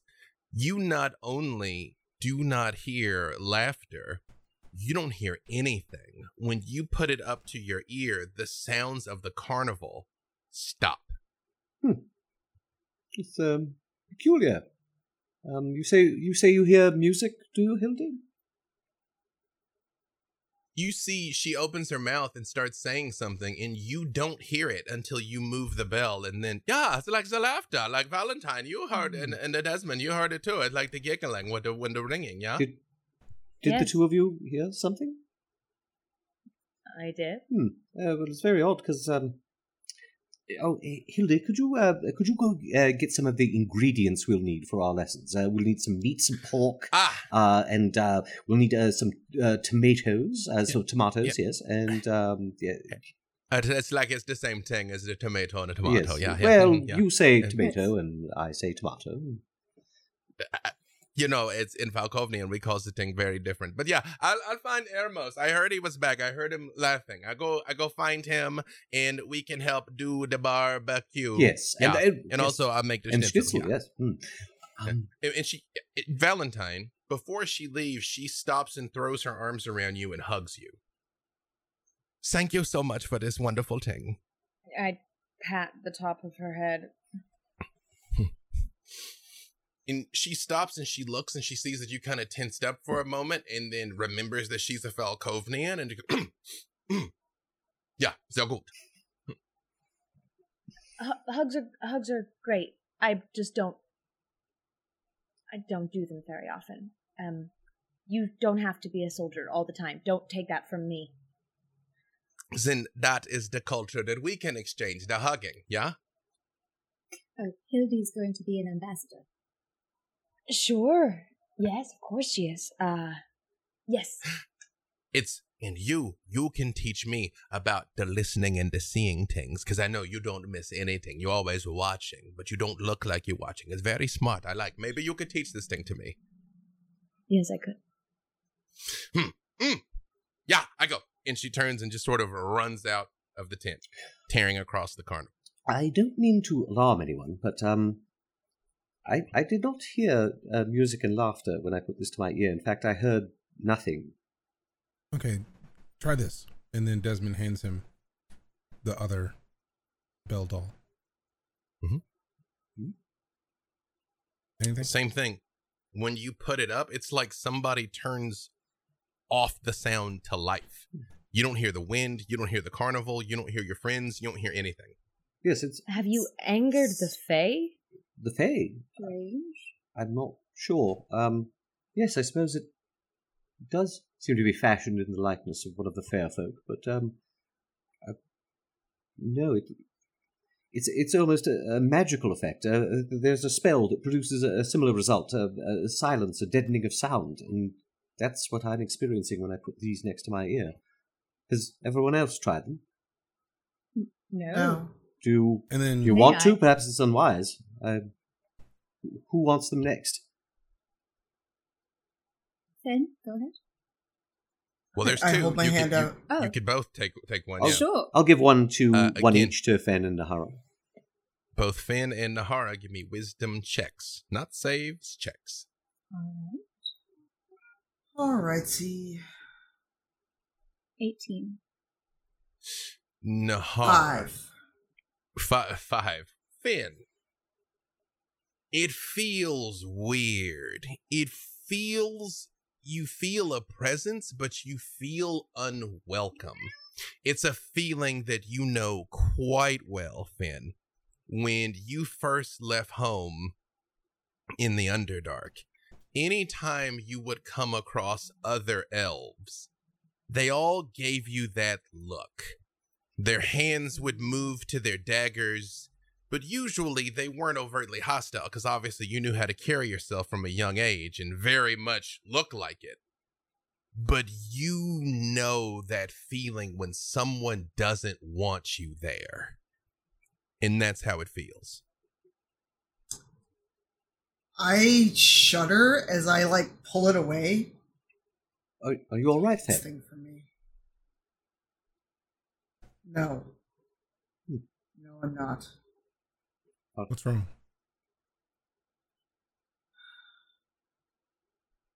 You know when people don't want you there? And you can see it, you can feel it. I suppose. Yeah. Right. That's what I felt. Interesting. It was too much like being back home and running across other elves that didn't like me. Interesting. Is it just a feeling? Did you hear anything? Did you see anything? I didn't see anything, it was that soul-crushing feeling of knowing that everyone would be better once you left. I'm sorry. Interesting. I'm sorry it made you feel that way, Finn. It seems to be provoking different reactions in all of us, although Desmond and Valentine experienced the same thing. Nahara, what of you? Nahara, when you touch it, you feel as opposite of an experience from Finn as possible. You feel it's like a surprise party. Like they can't wait for you to get there. That everyone is excited that you're there. That you hear this giggle and it's just, you feel so wanted and missed and valued and appreciated. It just washes over you. I don't understand. What is this? What is this thing? Yes. It's I can't even describe it. It's the best feeling. Just loved and welcome and laughter. It's similar to what I felt. Is it producing random effects, or is it somehow tied to us personally? It's hard to tell. Hildy heard the laughter and music as well, yes? It felt deeply, deeply personal when I picked it up. Agreed. I've met one of these creatures before. One of the Fae. Yeah. Yes. Where I grew up, In I came across one. in Koshmar, your lands, are the Fae common there? Not terribly, no.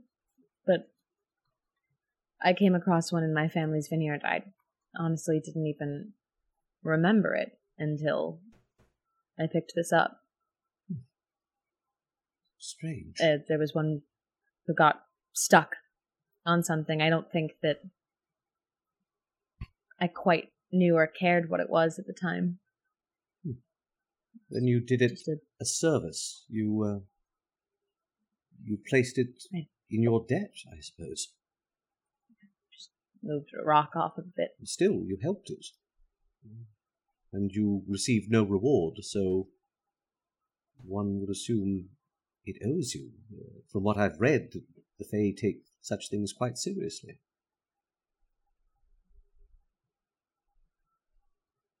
It never came up again until now. And you, No, please continue, Brother Ray.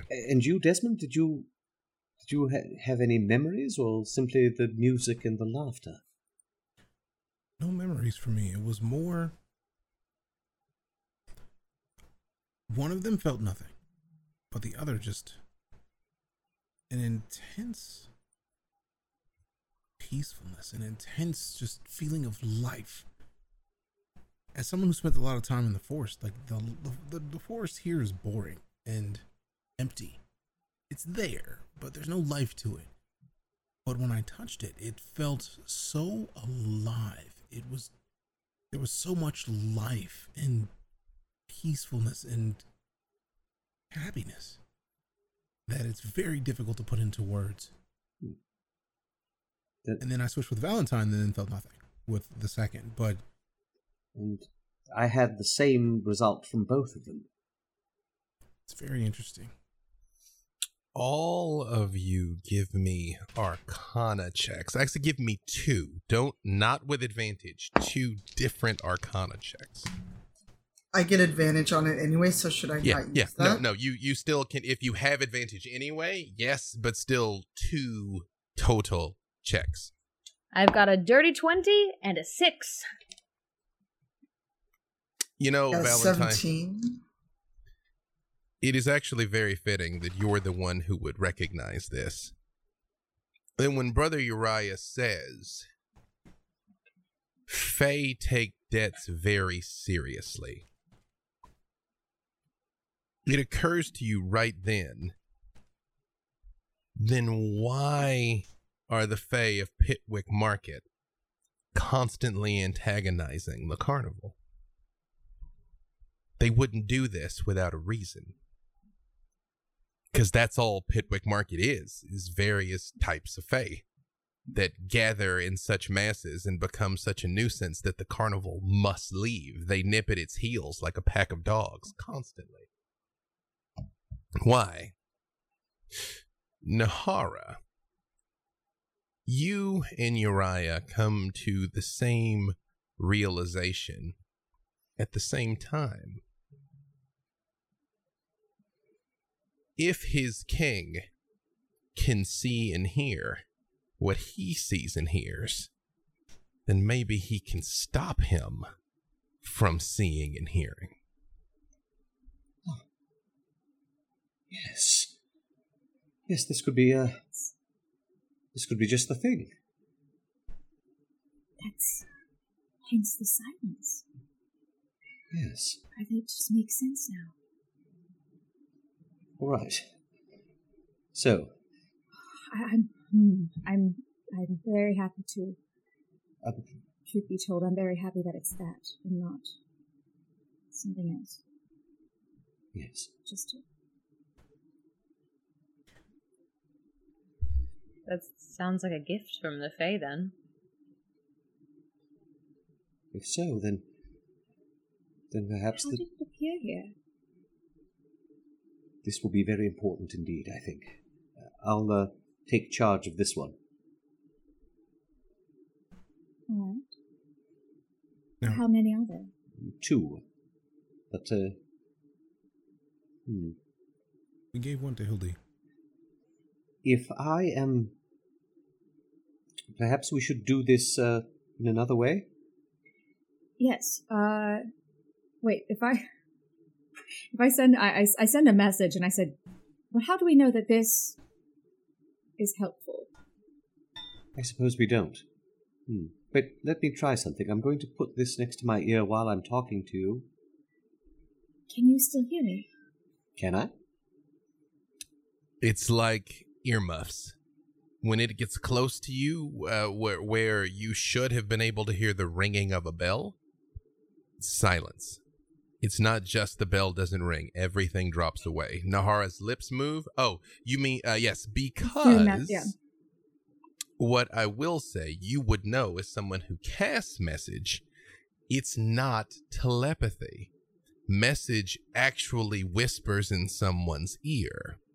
Valentine has the capacity for telepathy. Message is still auditory. If someone is deafened, they cannot receive a message. Also, I would like to say a point of clarification. The market is Litwick Market. I always say Pickwick because there is a Pickwick Market very close to where I live. Yeah. Litwick Market is the name of the Fae outside of the carnival. I guarantee you I will mess that up again. I'll make a telepathic link. while you have it up to your ear. All right, just a... What about this? Does that seem to work? It sounds like Tregram singing the song of his people. Sorry, I just meowed to see if it would work. Was I able to... It's the only way to know if the connection was made. Was I able to hear that meow?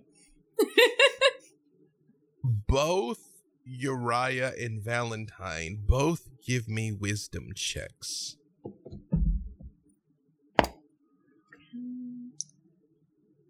That's a 22. 22. It's a 6 for me.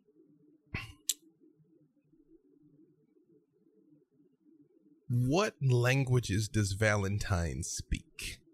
Valentine speaks deep speech, abyssal, common, and infernal.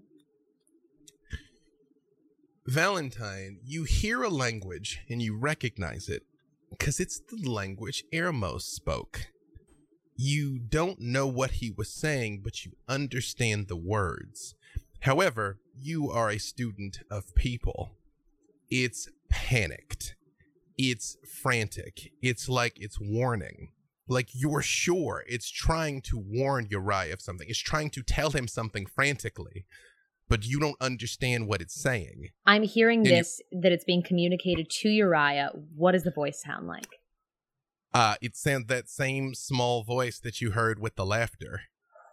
Okay. And it's really worried. Like clearly, it's like trying to tell him something frantically. Uriah, you hear nothing. I try to speak to it in every language I've got, just to see if there's anything we can... It does not react in any way. You get the... give me an Arcana check with advantage. Oh, yeah. 21. You get the distinct impression that these implements are... It's more like a recording. It's not that you're talking to something. It's like they just have it in them. I'd like to take a guess that it says, "Help me, Obi-Wan. You're our only hope." It's not that. However, give me an intelligence check. Again, not a save, a check. All right, that was pretty good. A dirty 20. You believe you could repeat the words. Okay. Yep. I repeat it out loud in front of Fen specifically because I recognize it, right? That I've in some capacity. You know it's what Eremos was speaking. You may or may not know it's Sylvan. Do any of you speak Sylvan?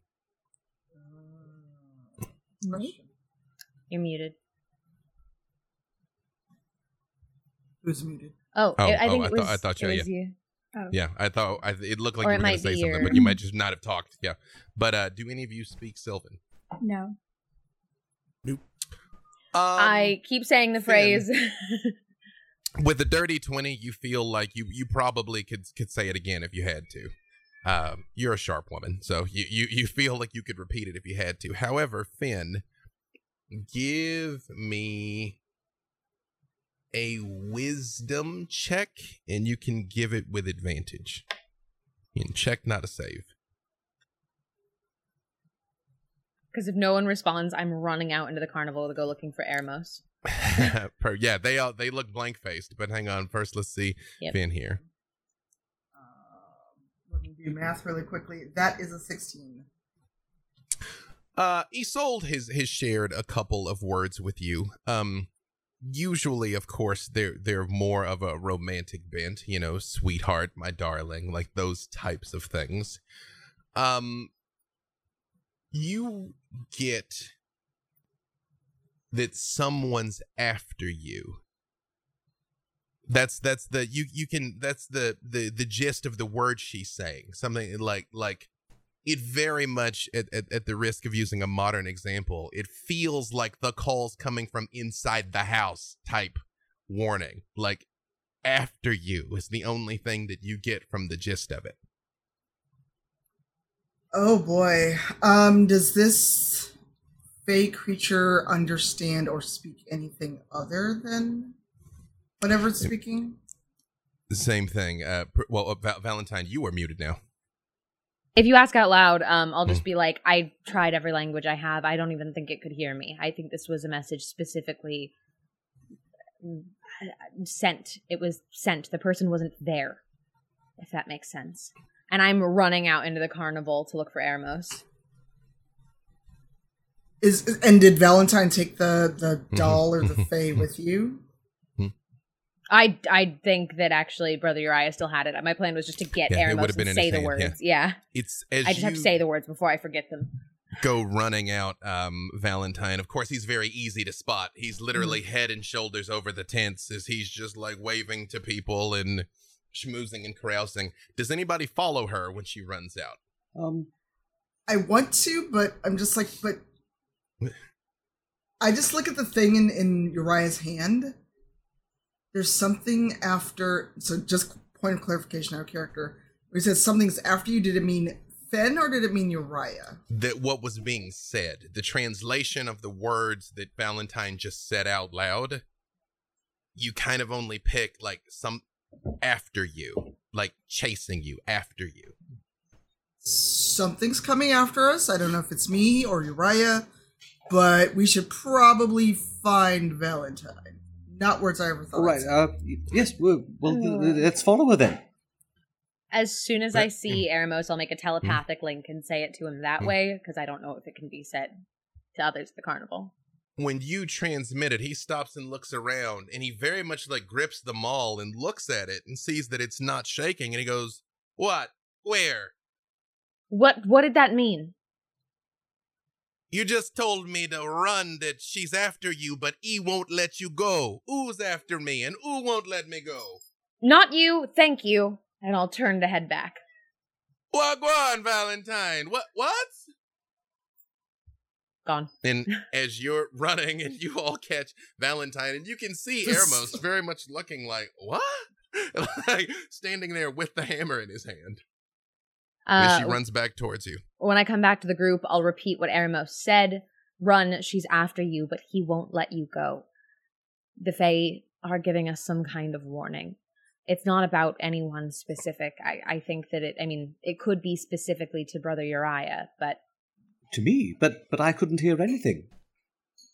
But it was being said into your head. It wasn't said to me. The message was delivered to you, and when I tried to communicate with you, this is what bounced back to me. I see. And So all these dolls are personalized. Yeah. But someone's in distress then. They need my help? Our help? I think we're the ones in danger. Well, we sort of knew that. I mean, we've been in danger since we all met, really. But who could she be? It said she is after you, but he won't let you go. We could assume that we know who he is. Yes. Does any of that seem familiar to you at all? And I'm saying all of this telepathically to people. Mm-hmm. Okay. Eremos does come walking up with a hammer in his hand, and he's like, and he looks like both directions, and he's like, I feel like we've had enough spurious dealings today. Wagwan, look at what you right now. Why'd you come and say that and then run away, Valentine? It was an emergency. Thank you again for translating. I apologize. Just that. You're not going to tell me nothing else. You know what? Maybe I don't want to know. Finn, this is another one that's on your tab. No. No, I didn't hear nothing. I can't hear nothing. I was never here. And he does back away and start walking off. No, you don't put this on my tab. No. And he walks away. What? What is happening here? So quick question, again out of character. The sword that Isolde gave Fen, would it react like Nepenthe? It doesn't seem to. From the time that you've been around, it does have a power, but not like Nepenthe has. Okay. Nepenthe, it's the energy coming from the sword is palatable just from being in the room. You are aware your blade is enchanted, but you also are aware that you carry the blade that Isolde carried, before she got Nepenthe. Gotcha. Nahara. I just look at Valentine. Mhm. Yeah. Just, Mhm. I'm just looking at Valentine like, what is happening? I don't know. I don't know what is happening. But maybe we should get moving. Before we do that, Nahara will take out her Taroga deck, Mm-hmm. focus on the message, Mm-hmm. and do a poll to see if she can gain any more insight into what any of that means for Brother Uriah. Absolutely. Draw a card. Paladin. That's good, yes. Just in noble warriors, those who live by a code of honor and integrity. You are certain, Nahara, that the message was meant to his benefit. You sense no deceit. You sense no trickery. All right. So this wasn't a hostile message, more of a warning to aid you, to your benefit. Then? Very well. Yes. Paladin, yes, that's surely a good Yes. sign, yes. It must be. I'd like to send a telepathic message to Nahara. Mm-hmm. I'm worried about saying too much while Aslan can hear through Uriah. That's fair. I just needed to know. Just for his peace of mind. Of course. But I wonder if investigating this further, it shouldn't be said to him. Possibly. Could I pull again, but just maybe not? I'll just keep it to myself this time. Mm-hmm. What specifically are you thinking in terms of when you draw the cards? How? I don't even know if thinking about him is like summoning.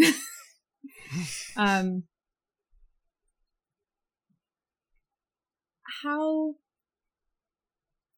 protected is Brother Uriah from Aslan? How much agency does he have over himself? Draw the card.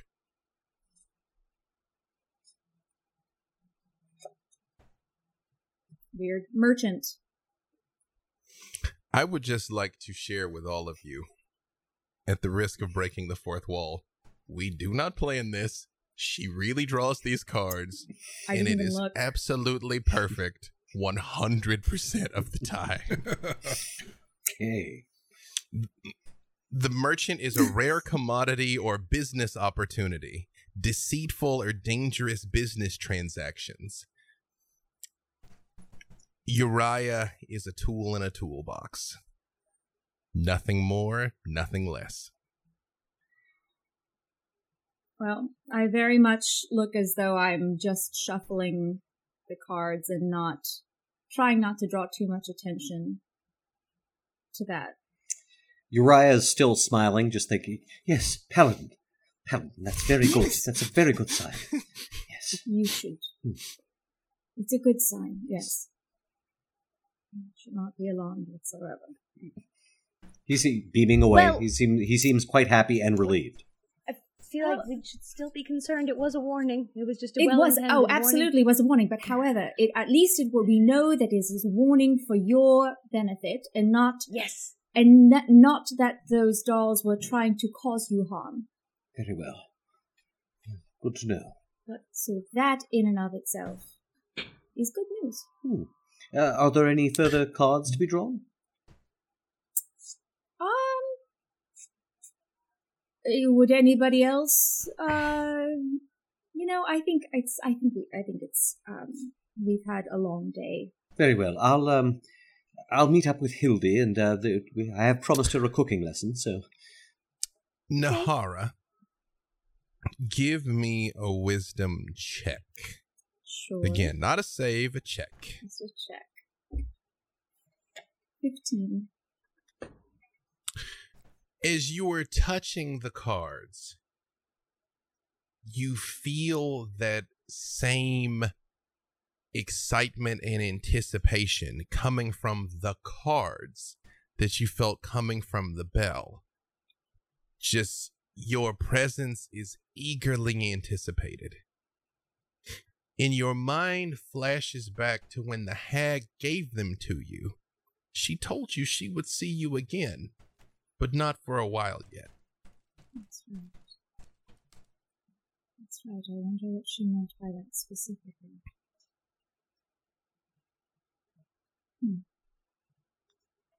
If Brother Uriah leaves, Yes. I will just pull one more card on that final thought in my head.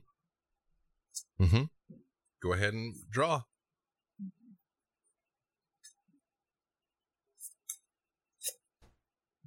Wizard. Wizard. All right. These are Like I creeping me said, out. We don't script this because we can't. I wasn't looking. Mystery and riddles, the unknown, those who crave magical power and great knowledge. Nahara, even as you are looking at it, you feel a slight tug on your soul. Somewhere far away, there is a very specific puppet master at play here who is both the source of your power and Uriah's, and Uriah has had a disturbing amount of awareness bestowed upon him. Would that power in her heart have anything to share with Nahara as she's tumbling over these events and their implications in her mind? My dear, you passed from my vision. How is such a thing possible? If I didn't know, surely... If you didn't know, surely I wouldn't. Where did you find yourself? Just out in the woods.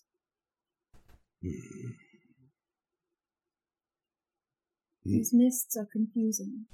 Yes, the mists obfuscate, as you are. I hope I do not need to remind you of our bargain. I could never forget such a thing. See that you do not, for you are dear to me, and I would not see you harmed. Didn't you? Was I the only one that you weren't able to see? What do you mean by this? Well, you know the company I keep, so I don't know if I was the only one you weren't able to see. This is not your concern. And with that, the presence seems to leave. Valentine, as you are standing there and Nahara fumbles with the Taroka deck, and you see she gets a far-off look in her eyes for a moment that you yourself know all too well. You hear a very small, very faint voice. Valentine. Valentine, might I have permission to speak? You may. First, I apologize. I'm still learning the proper protocols here. Of course, I am only ever acting to your greater benefit. What do you need, Tricum? Might I be permitted a question? I'm coming to learn of your tactical brilliance, and there is something that you've kept to yourself, and I'm wondering why or what it is you intend to do. What is your question? When you saw Nika, when you had your vision, she gave you something, a physical relic. A bit of cloth, I think? Yes. You haven't shared this with the others. Why? There hasn't been the right time to do so. I thought that perhaps Desmond might recognize her scent, or perhaps Nahara could guide you through the mist to her location. I had assumed you kept it from them because you like watching them twist on the end of your string. But I can't help but notice that on occasion I do feel bouts of sentiment from you, and I believe you care about these temporary things, so I just was seeking clarification. The goal is to have Nahara guide us through the mists to Nika.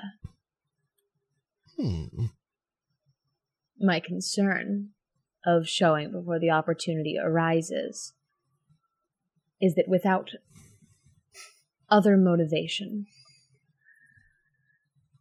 the rest might feel like it's off mission. I understand. You don't want to reveal a weak point that this woman presents. It has to seem in alignment with the overall flow. You are, of course, brilliant, Valentine. I learn so much both from you and about you every day. What did the Archmage say to you?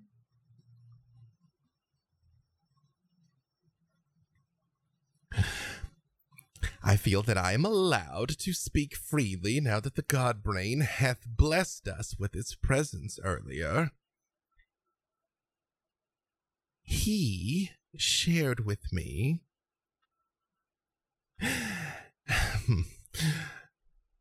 he does not wish to be our enemies, this is true, and he had a delicious amount of insight into Azalin Rex's machinations and what he is trying to accomplish. I believe he felt, what is that saying, the enemy of my enemy? And that, of course, if the almighty divine might of the Godbrain were directed against Azalin Rex, perhaps Faranz Alconen might fall into the shadows of our gaze. Noted. Of course, I entered into no covenants or agreements or accords. I simply transmitted what was transmitted to me. I deeply regret having caused you to question. I am, of course, as always, your humble servant. Understood. Loop me in next time, would you? Perhaps, in the spirit of cooperation, you would like to know what accord was struck in the basement of the House of Lament. That would certainly make me feel a bit better, yes. Meanwhile, while the rest of you are here, what are you doing? Desmond, especially. Desmond has just been waiting for Valentine to not be in her head. Because he's taking out the doll of the bride with the sad face. And he's just staring at it. Because he aims to pass it to Valentine when she's available to see if she felt what he felt. Knowing that if anybody would understand it, it'd be somebody else from home. Give me an insight check, Desmond.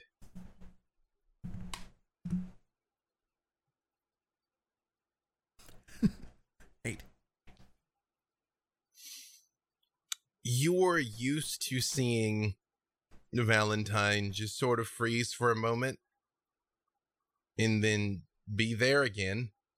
And she turns and looks your direction, Valentine. Of course, it just takes you a moment to realize Desmond's eyes are on you after you've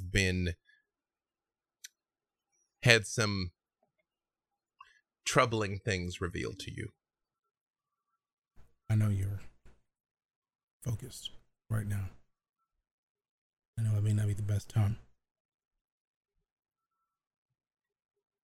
But when I grabbed this, it wasn't the same as it was with the doll.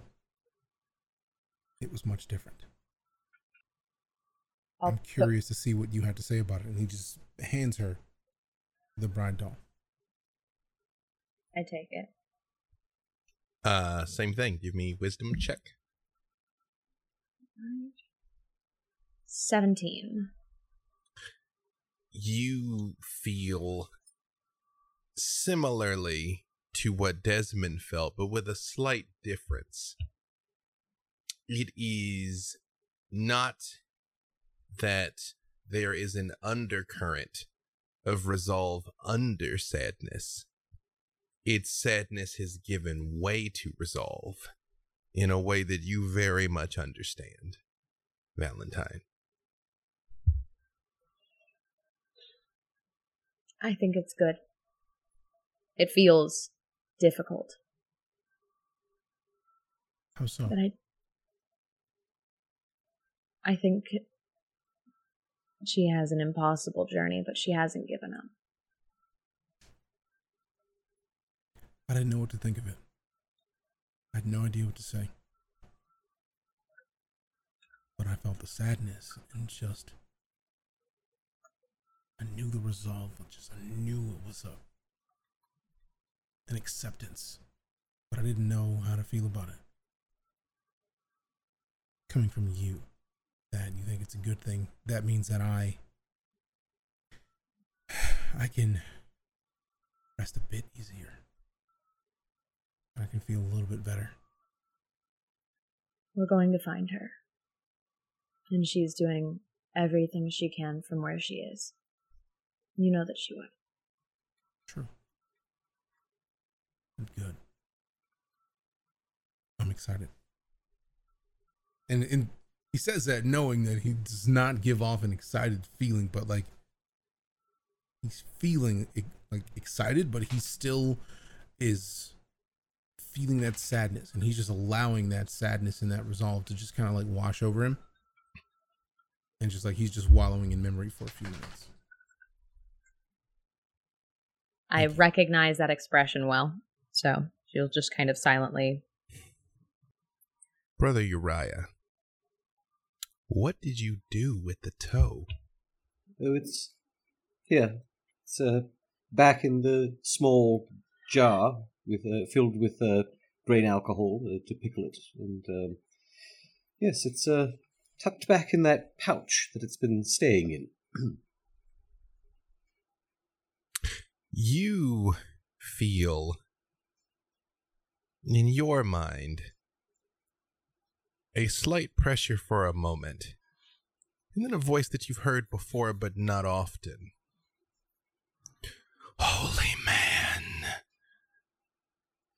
Yes? What do you intend to do with the relic? The relic, well, I thought I should keep it.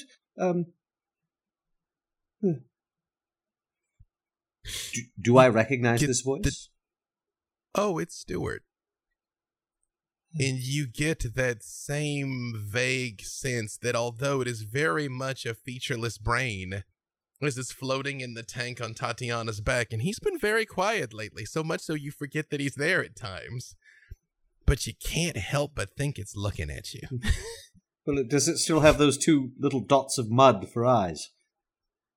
It does. However, its alignment relative to the tank is nowhere near the eyes that Tatiana put on it. You just feel like it's looking at you. I'll go over to Tatiana. Tatiana? Da. Tatiana, has Stuart been speaking to you much?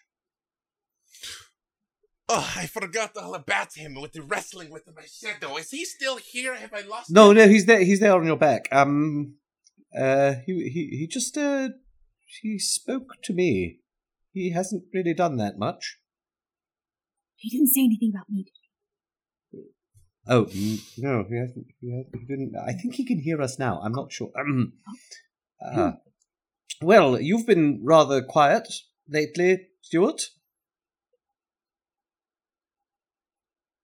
I find I serve better as an observationist. Yes. Well, I told Valentine I would endeavor to be more precise. Well, I'm sure we would appreciate that. Here's a question, since you seem in a talkative mood. How is it that you are whole and, with us? Despite Nahara's betrayal. Well, I would... You mean? It was a misunderstanding, really. It was a misunderstanding. It was the heat of battle, and we weren't really sure what was going on. But, Is he saying anything about me? Why? How did you survive that? By a power beyond your comprehension, as you now hold an opportunity beyond your comprehension, apparently. What do you mean by that? You have a piece of your king in the right hands. It could be a guide. In different hands, a weapon. A guide? You mean... I turned to Nahara. Nahara, this... Could you use this as a talisman? To go where? Oh, don't. Like, I would, knowing what I know. Do you think it could be? I'm not saying we should. I'm not saying we should, but could it theoretically be used? Theoretically, yes, but why would you want to do that? Well, we must face him eventually, I think.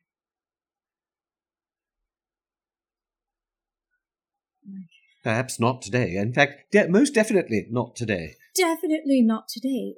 But at some point in time, your abilities, your mist-walking powers, we have a way to find him. So, yes. Perhaps, at some point, it will be better to confront him directly than to have him manipulate from afar. Yes. This is all extremely dangerous, and I do not want to hold on to that thing. The thing of it is... The fear of... The thing of it is, Nahara, that he does seem to have a connection with me, and now we know why, but Firan Zalhonan, my uncle, he said that Aslan was your patron? And I send a message. Yes. I didn't know, at the time I didn't know that this was the bargain I made, but it was because of you. I know. And so I feel responsible for... No, you shouldn't. I made that decision despite not knowing exactly what I was getting into, but I made that decision. Yes. At the time it seemed like, I'm sure, the best of a series of bad choices. If the only other choice was von Zarovich. I stand by my decision, Uriah. For you. Well then, at some point, might it be good to find out what it is that he wants? Well, not confront him, but, well, I suppose, confront him, but not in a sort of combat way, but to just ask. Do you think? I don't know. You could speak to him? Well, perhaps with this, you could find him. We know he is not in Darkon. Firan Zalhonan said he had fled, and though that should have been impossible for some reason, and now who knows where he is? Perhaps in more than one place at once. Oh, that toe. Maybe our only chance then. Yes, I'll hold on to it for now, but it may prove useful. Be careful. Yes. Now then, Stuart, as you might be aware, I suppose we know you a little better now than we did before. The God Brain saw fit to reveal things to you. Yes. Yes. And I suppose we know what you were before what you are now. I am, as always, a servant. Well, delightful chatting with you, as always, Stuart. We'll be seeing you around. One other thing. Yes? Holy man. Yes? If you wish to know how many siblings, duplicates, whatever of you there are, we can find out. Oh, well, thank you. You're too kind. I'll be sure to let you know if I want that.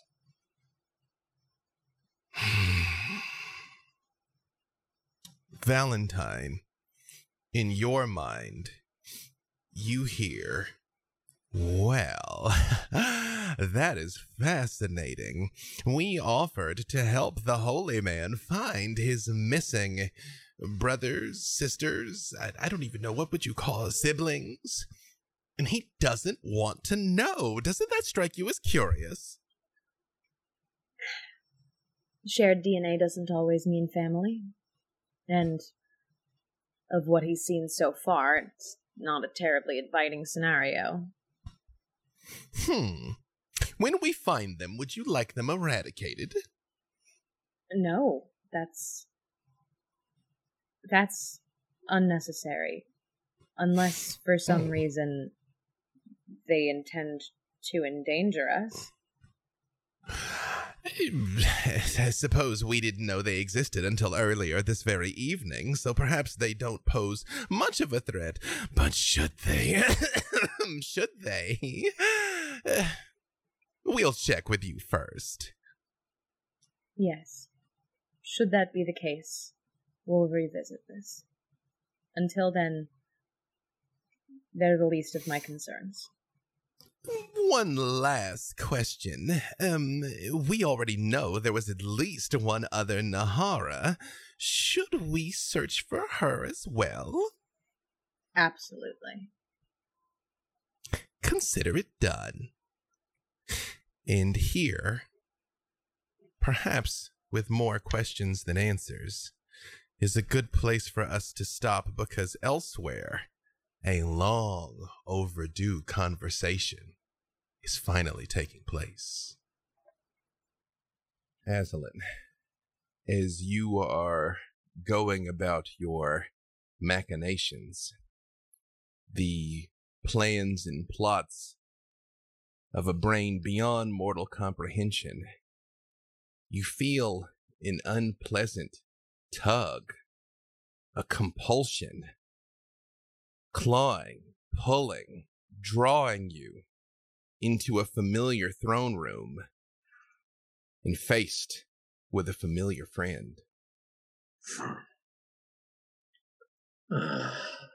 There you are, my old comrade, my colleague. How good of you to drop in. So nice to see you. Von Zarevich, only you would have the temerity. Yes, well, here I am. You are, and you are in full regalia this time.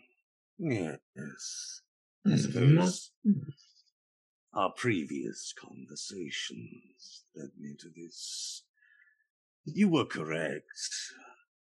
The rulership of Darkon was like an ill-fitting garment I cast off. But it would not do to have a peasant pluck the king's raiment from the muck and take it as their own. It would be disrespectful, unseemly, and none of Darkon's pretenders are worthy.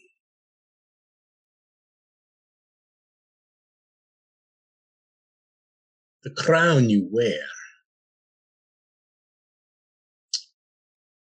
you think the one you seek will suit you better. You know of this?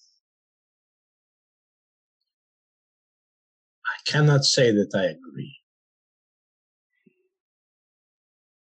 Your sartorial choices, perhaps a little garish for Barovian tastes, yes, but it suits you. It suits you. Stick with this. Leave the other where it is. You are too kind, Von Zarevich, but you make a rather hasty assumption. You think I seek this crown for myself. Well, good to know that you don't know everything. In fact, there are some areas of your knowledge that are quite sadly lacking. Tell me, how is Nahara? Oh, I suppose you wouldn't know. Did you like that? That is, of course, my doing. I suppose I have you to thank for bringing her to my attention.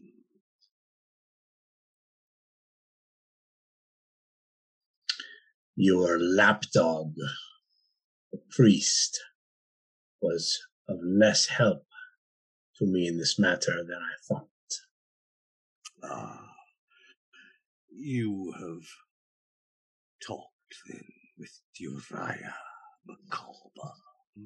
Your ridiculous fawning servant, this Ezra worshipper. Servant? No, he is not so much my servant as he is my subject, as are all who dwell in Darkon. He's a fool, but useful. Even I can see that.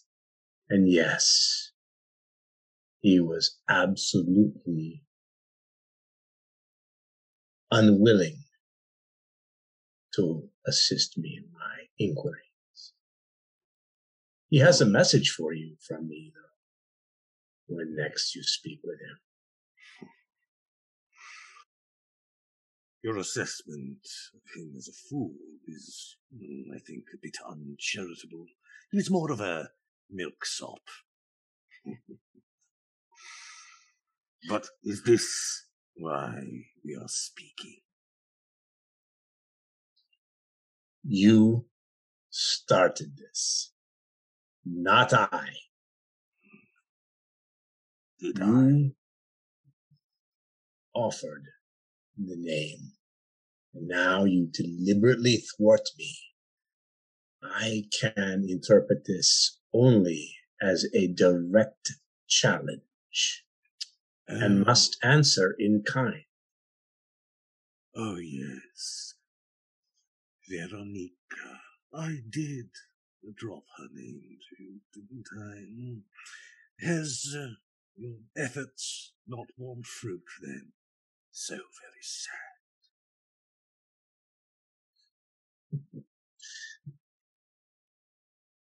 You have been to Mordant, have you not? I go where I wish these days. All of the realms are open to me. Doesn't that sting you with jealousy? When I sent her to Mordant, it was with a promise of future service to come. Now, the pieces are moving across the board, yours and mine. I know what you want. You know what I wish. Is this really how you want it? War for war, blood for blood. And here, with the gauntlet thrown down, and the fate of countless lives and unlives hinging on King Azalin Rex's response, is a good place for us to stop.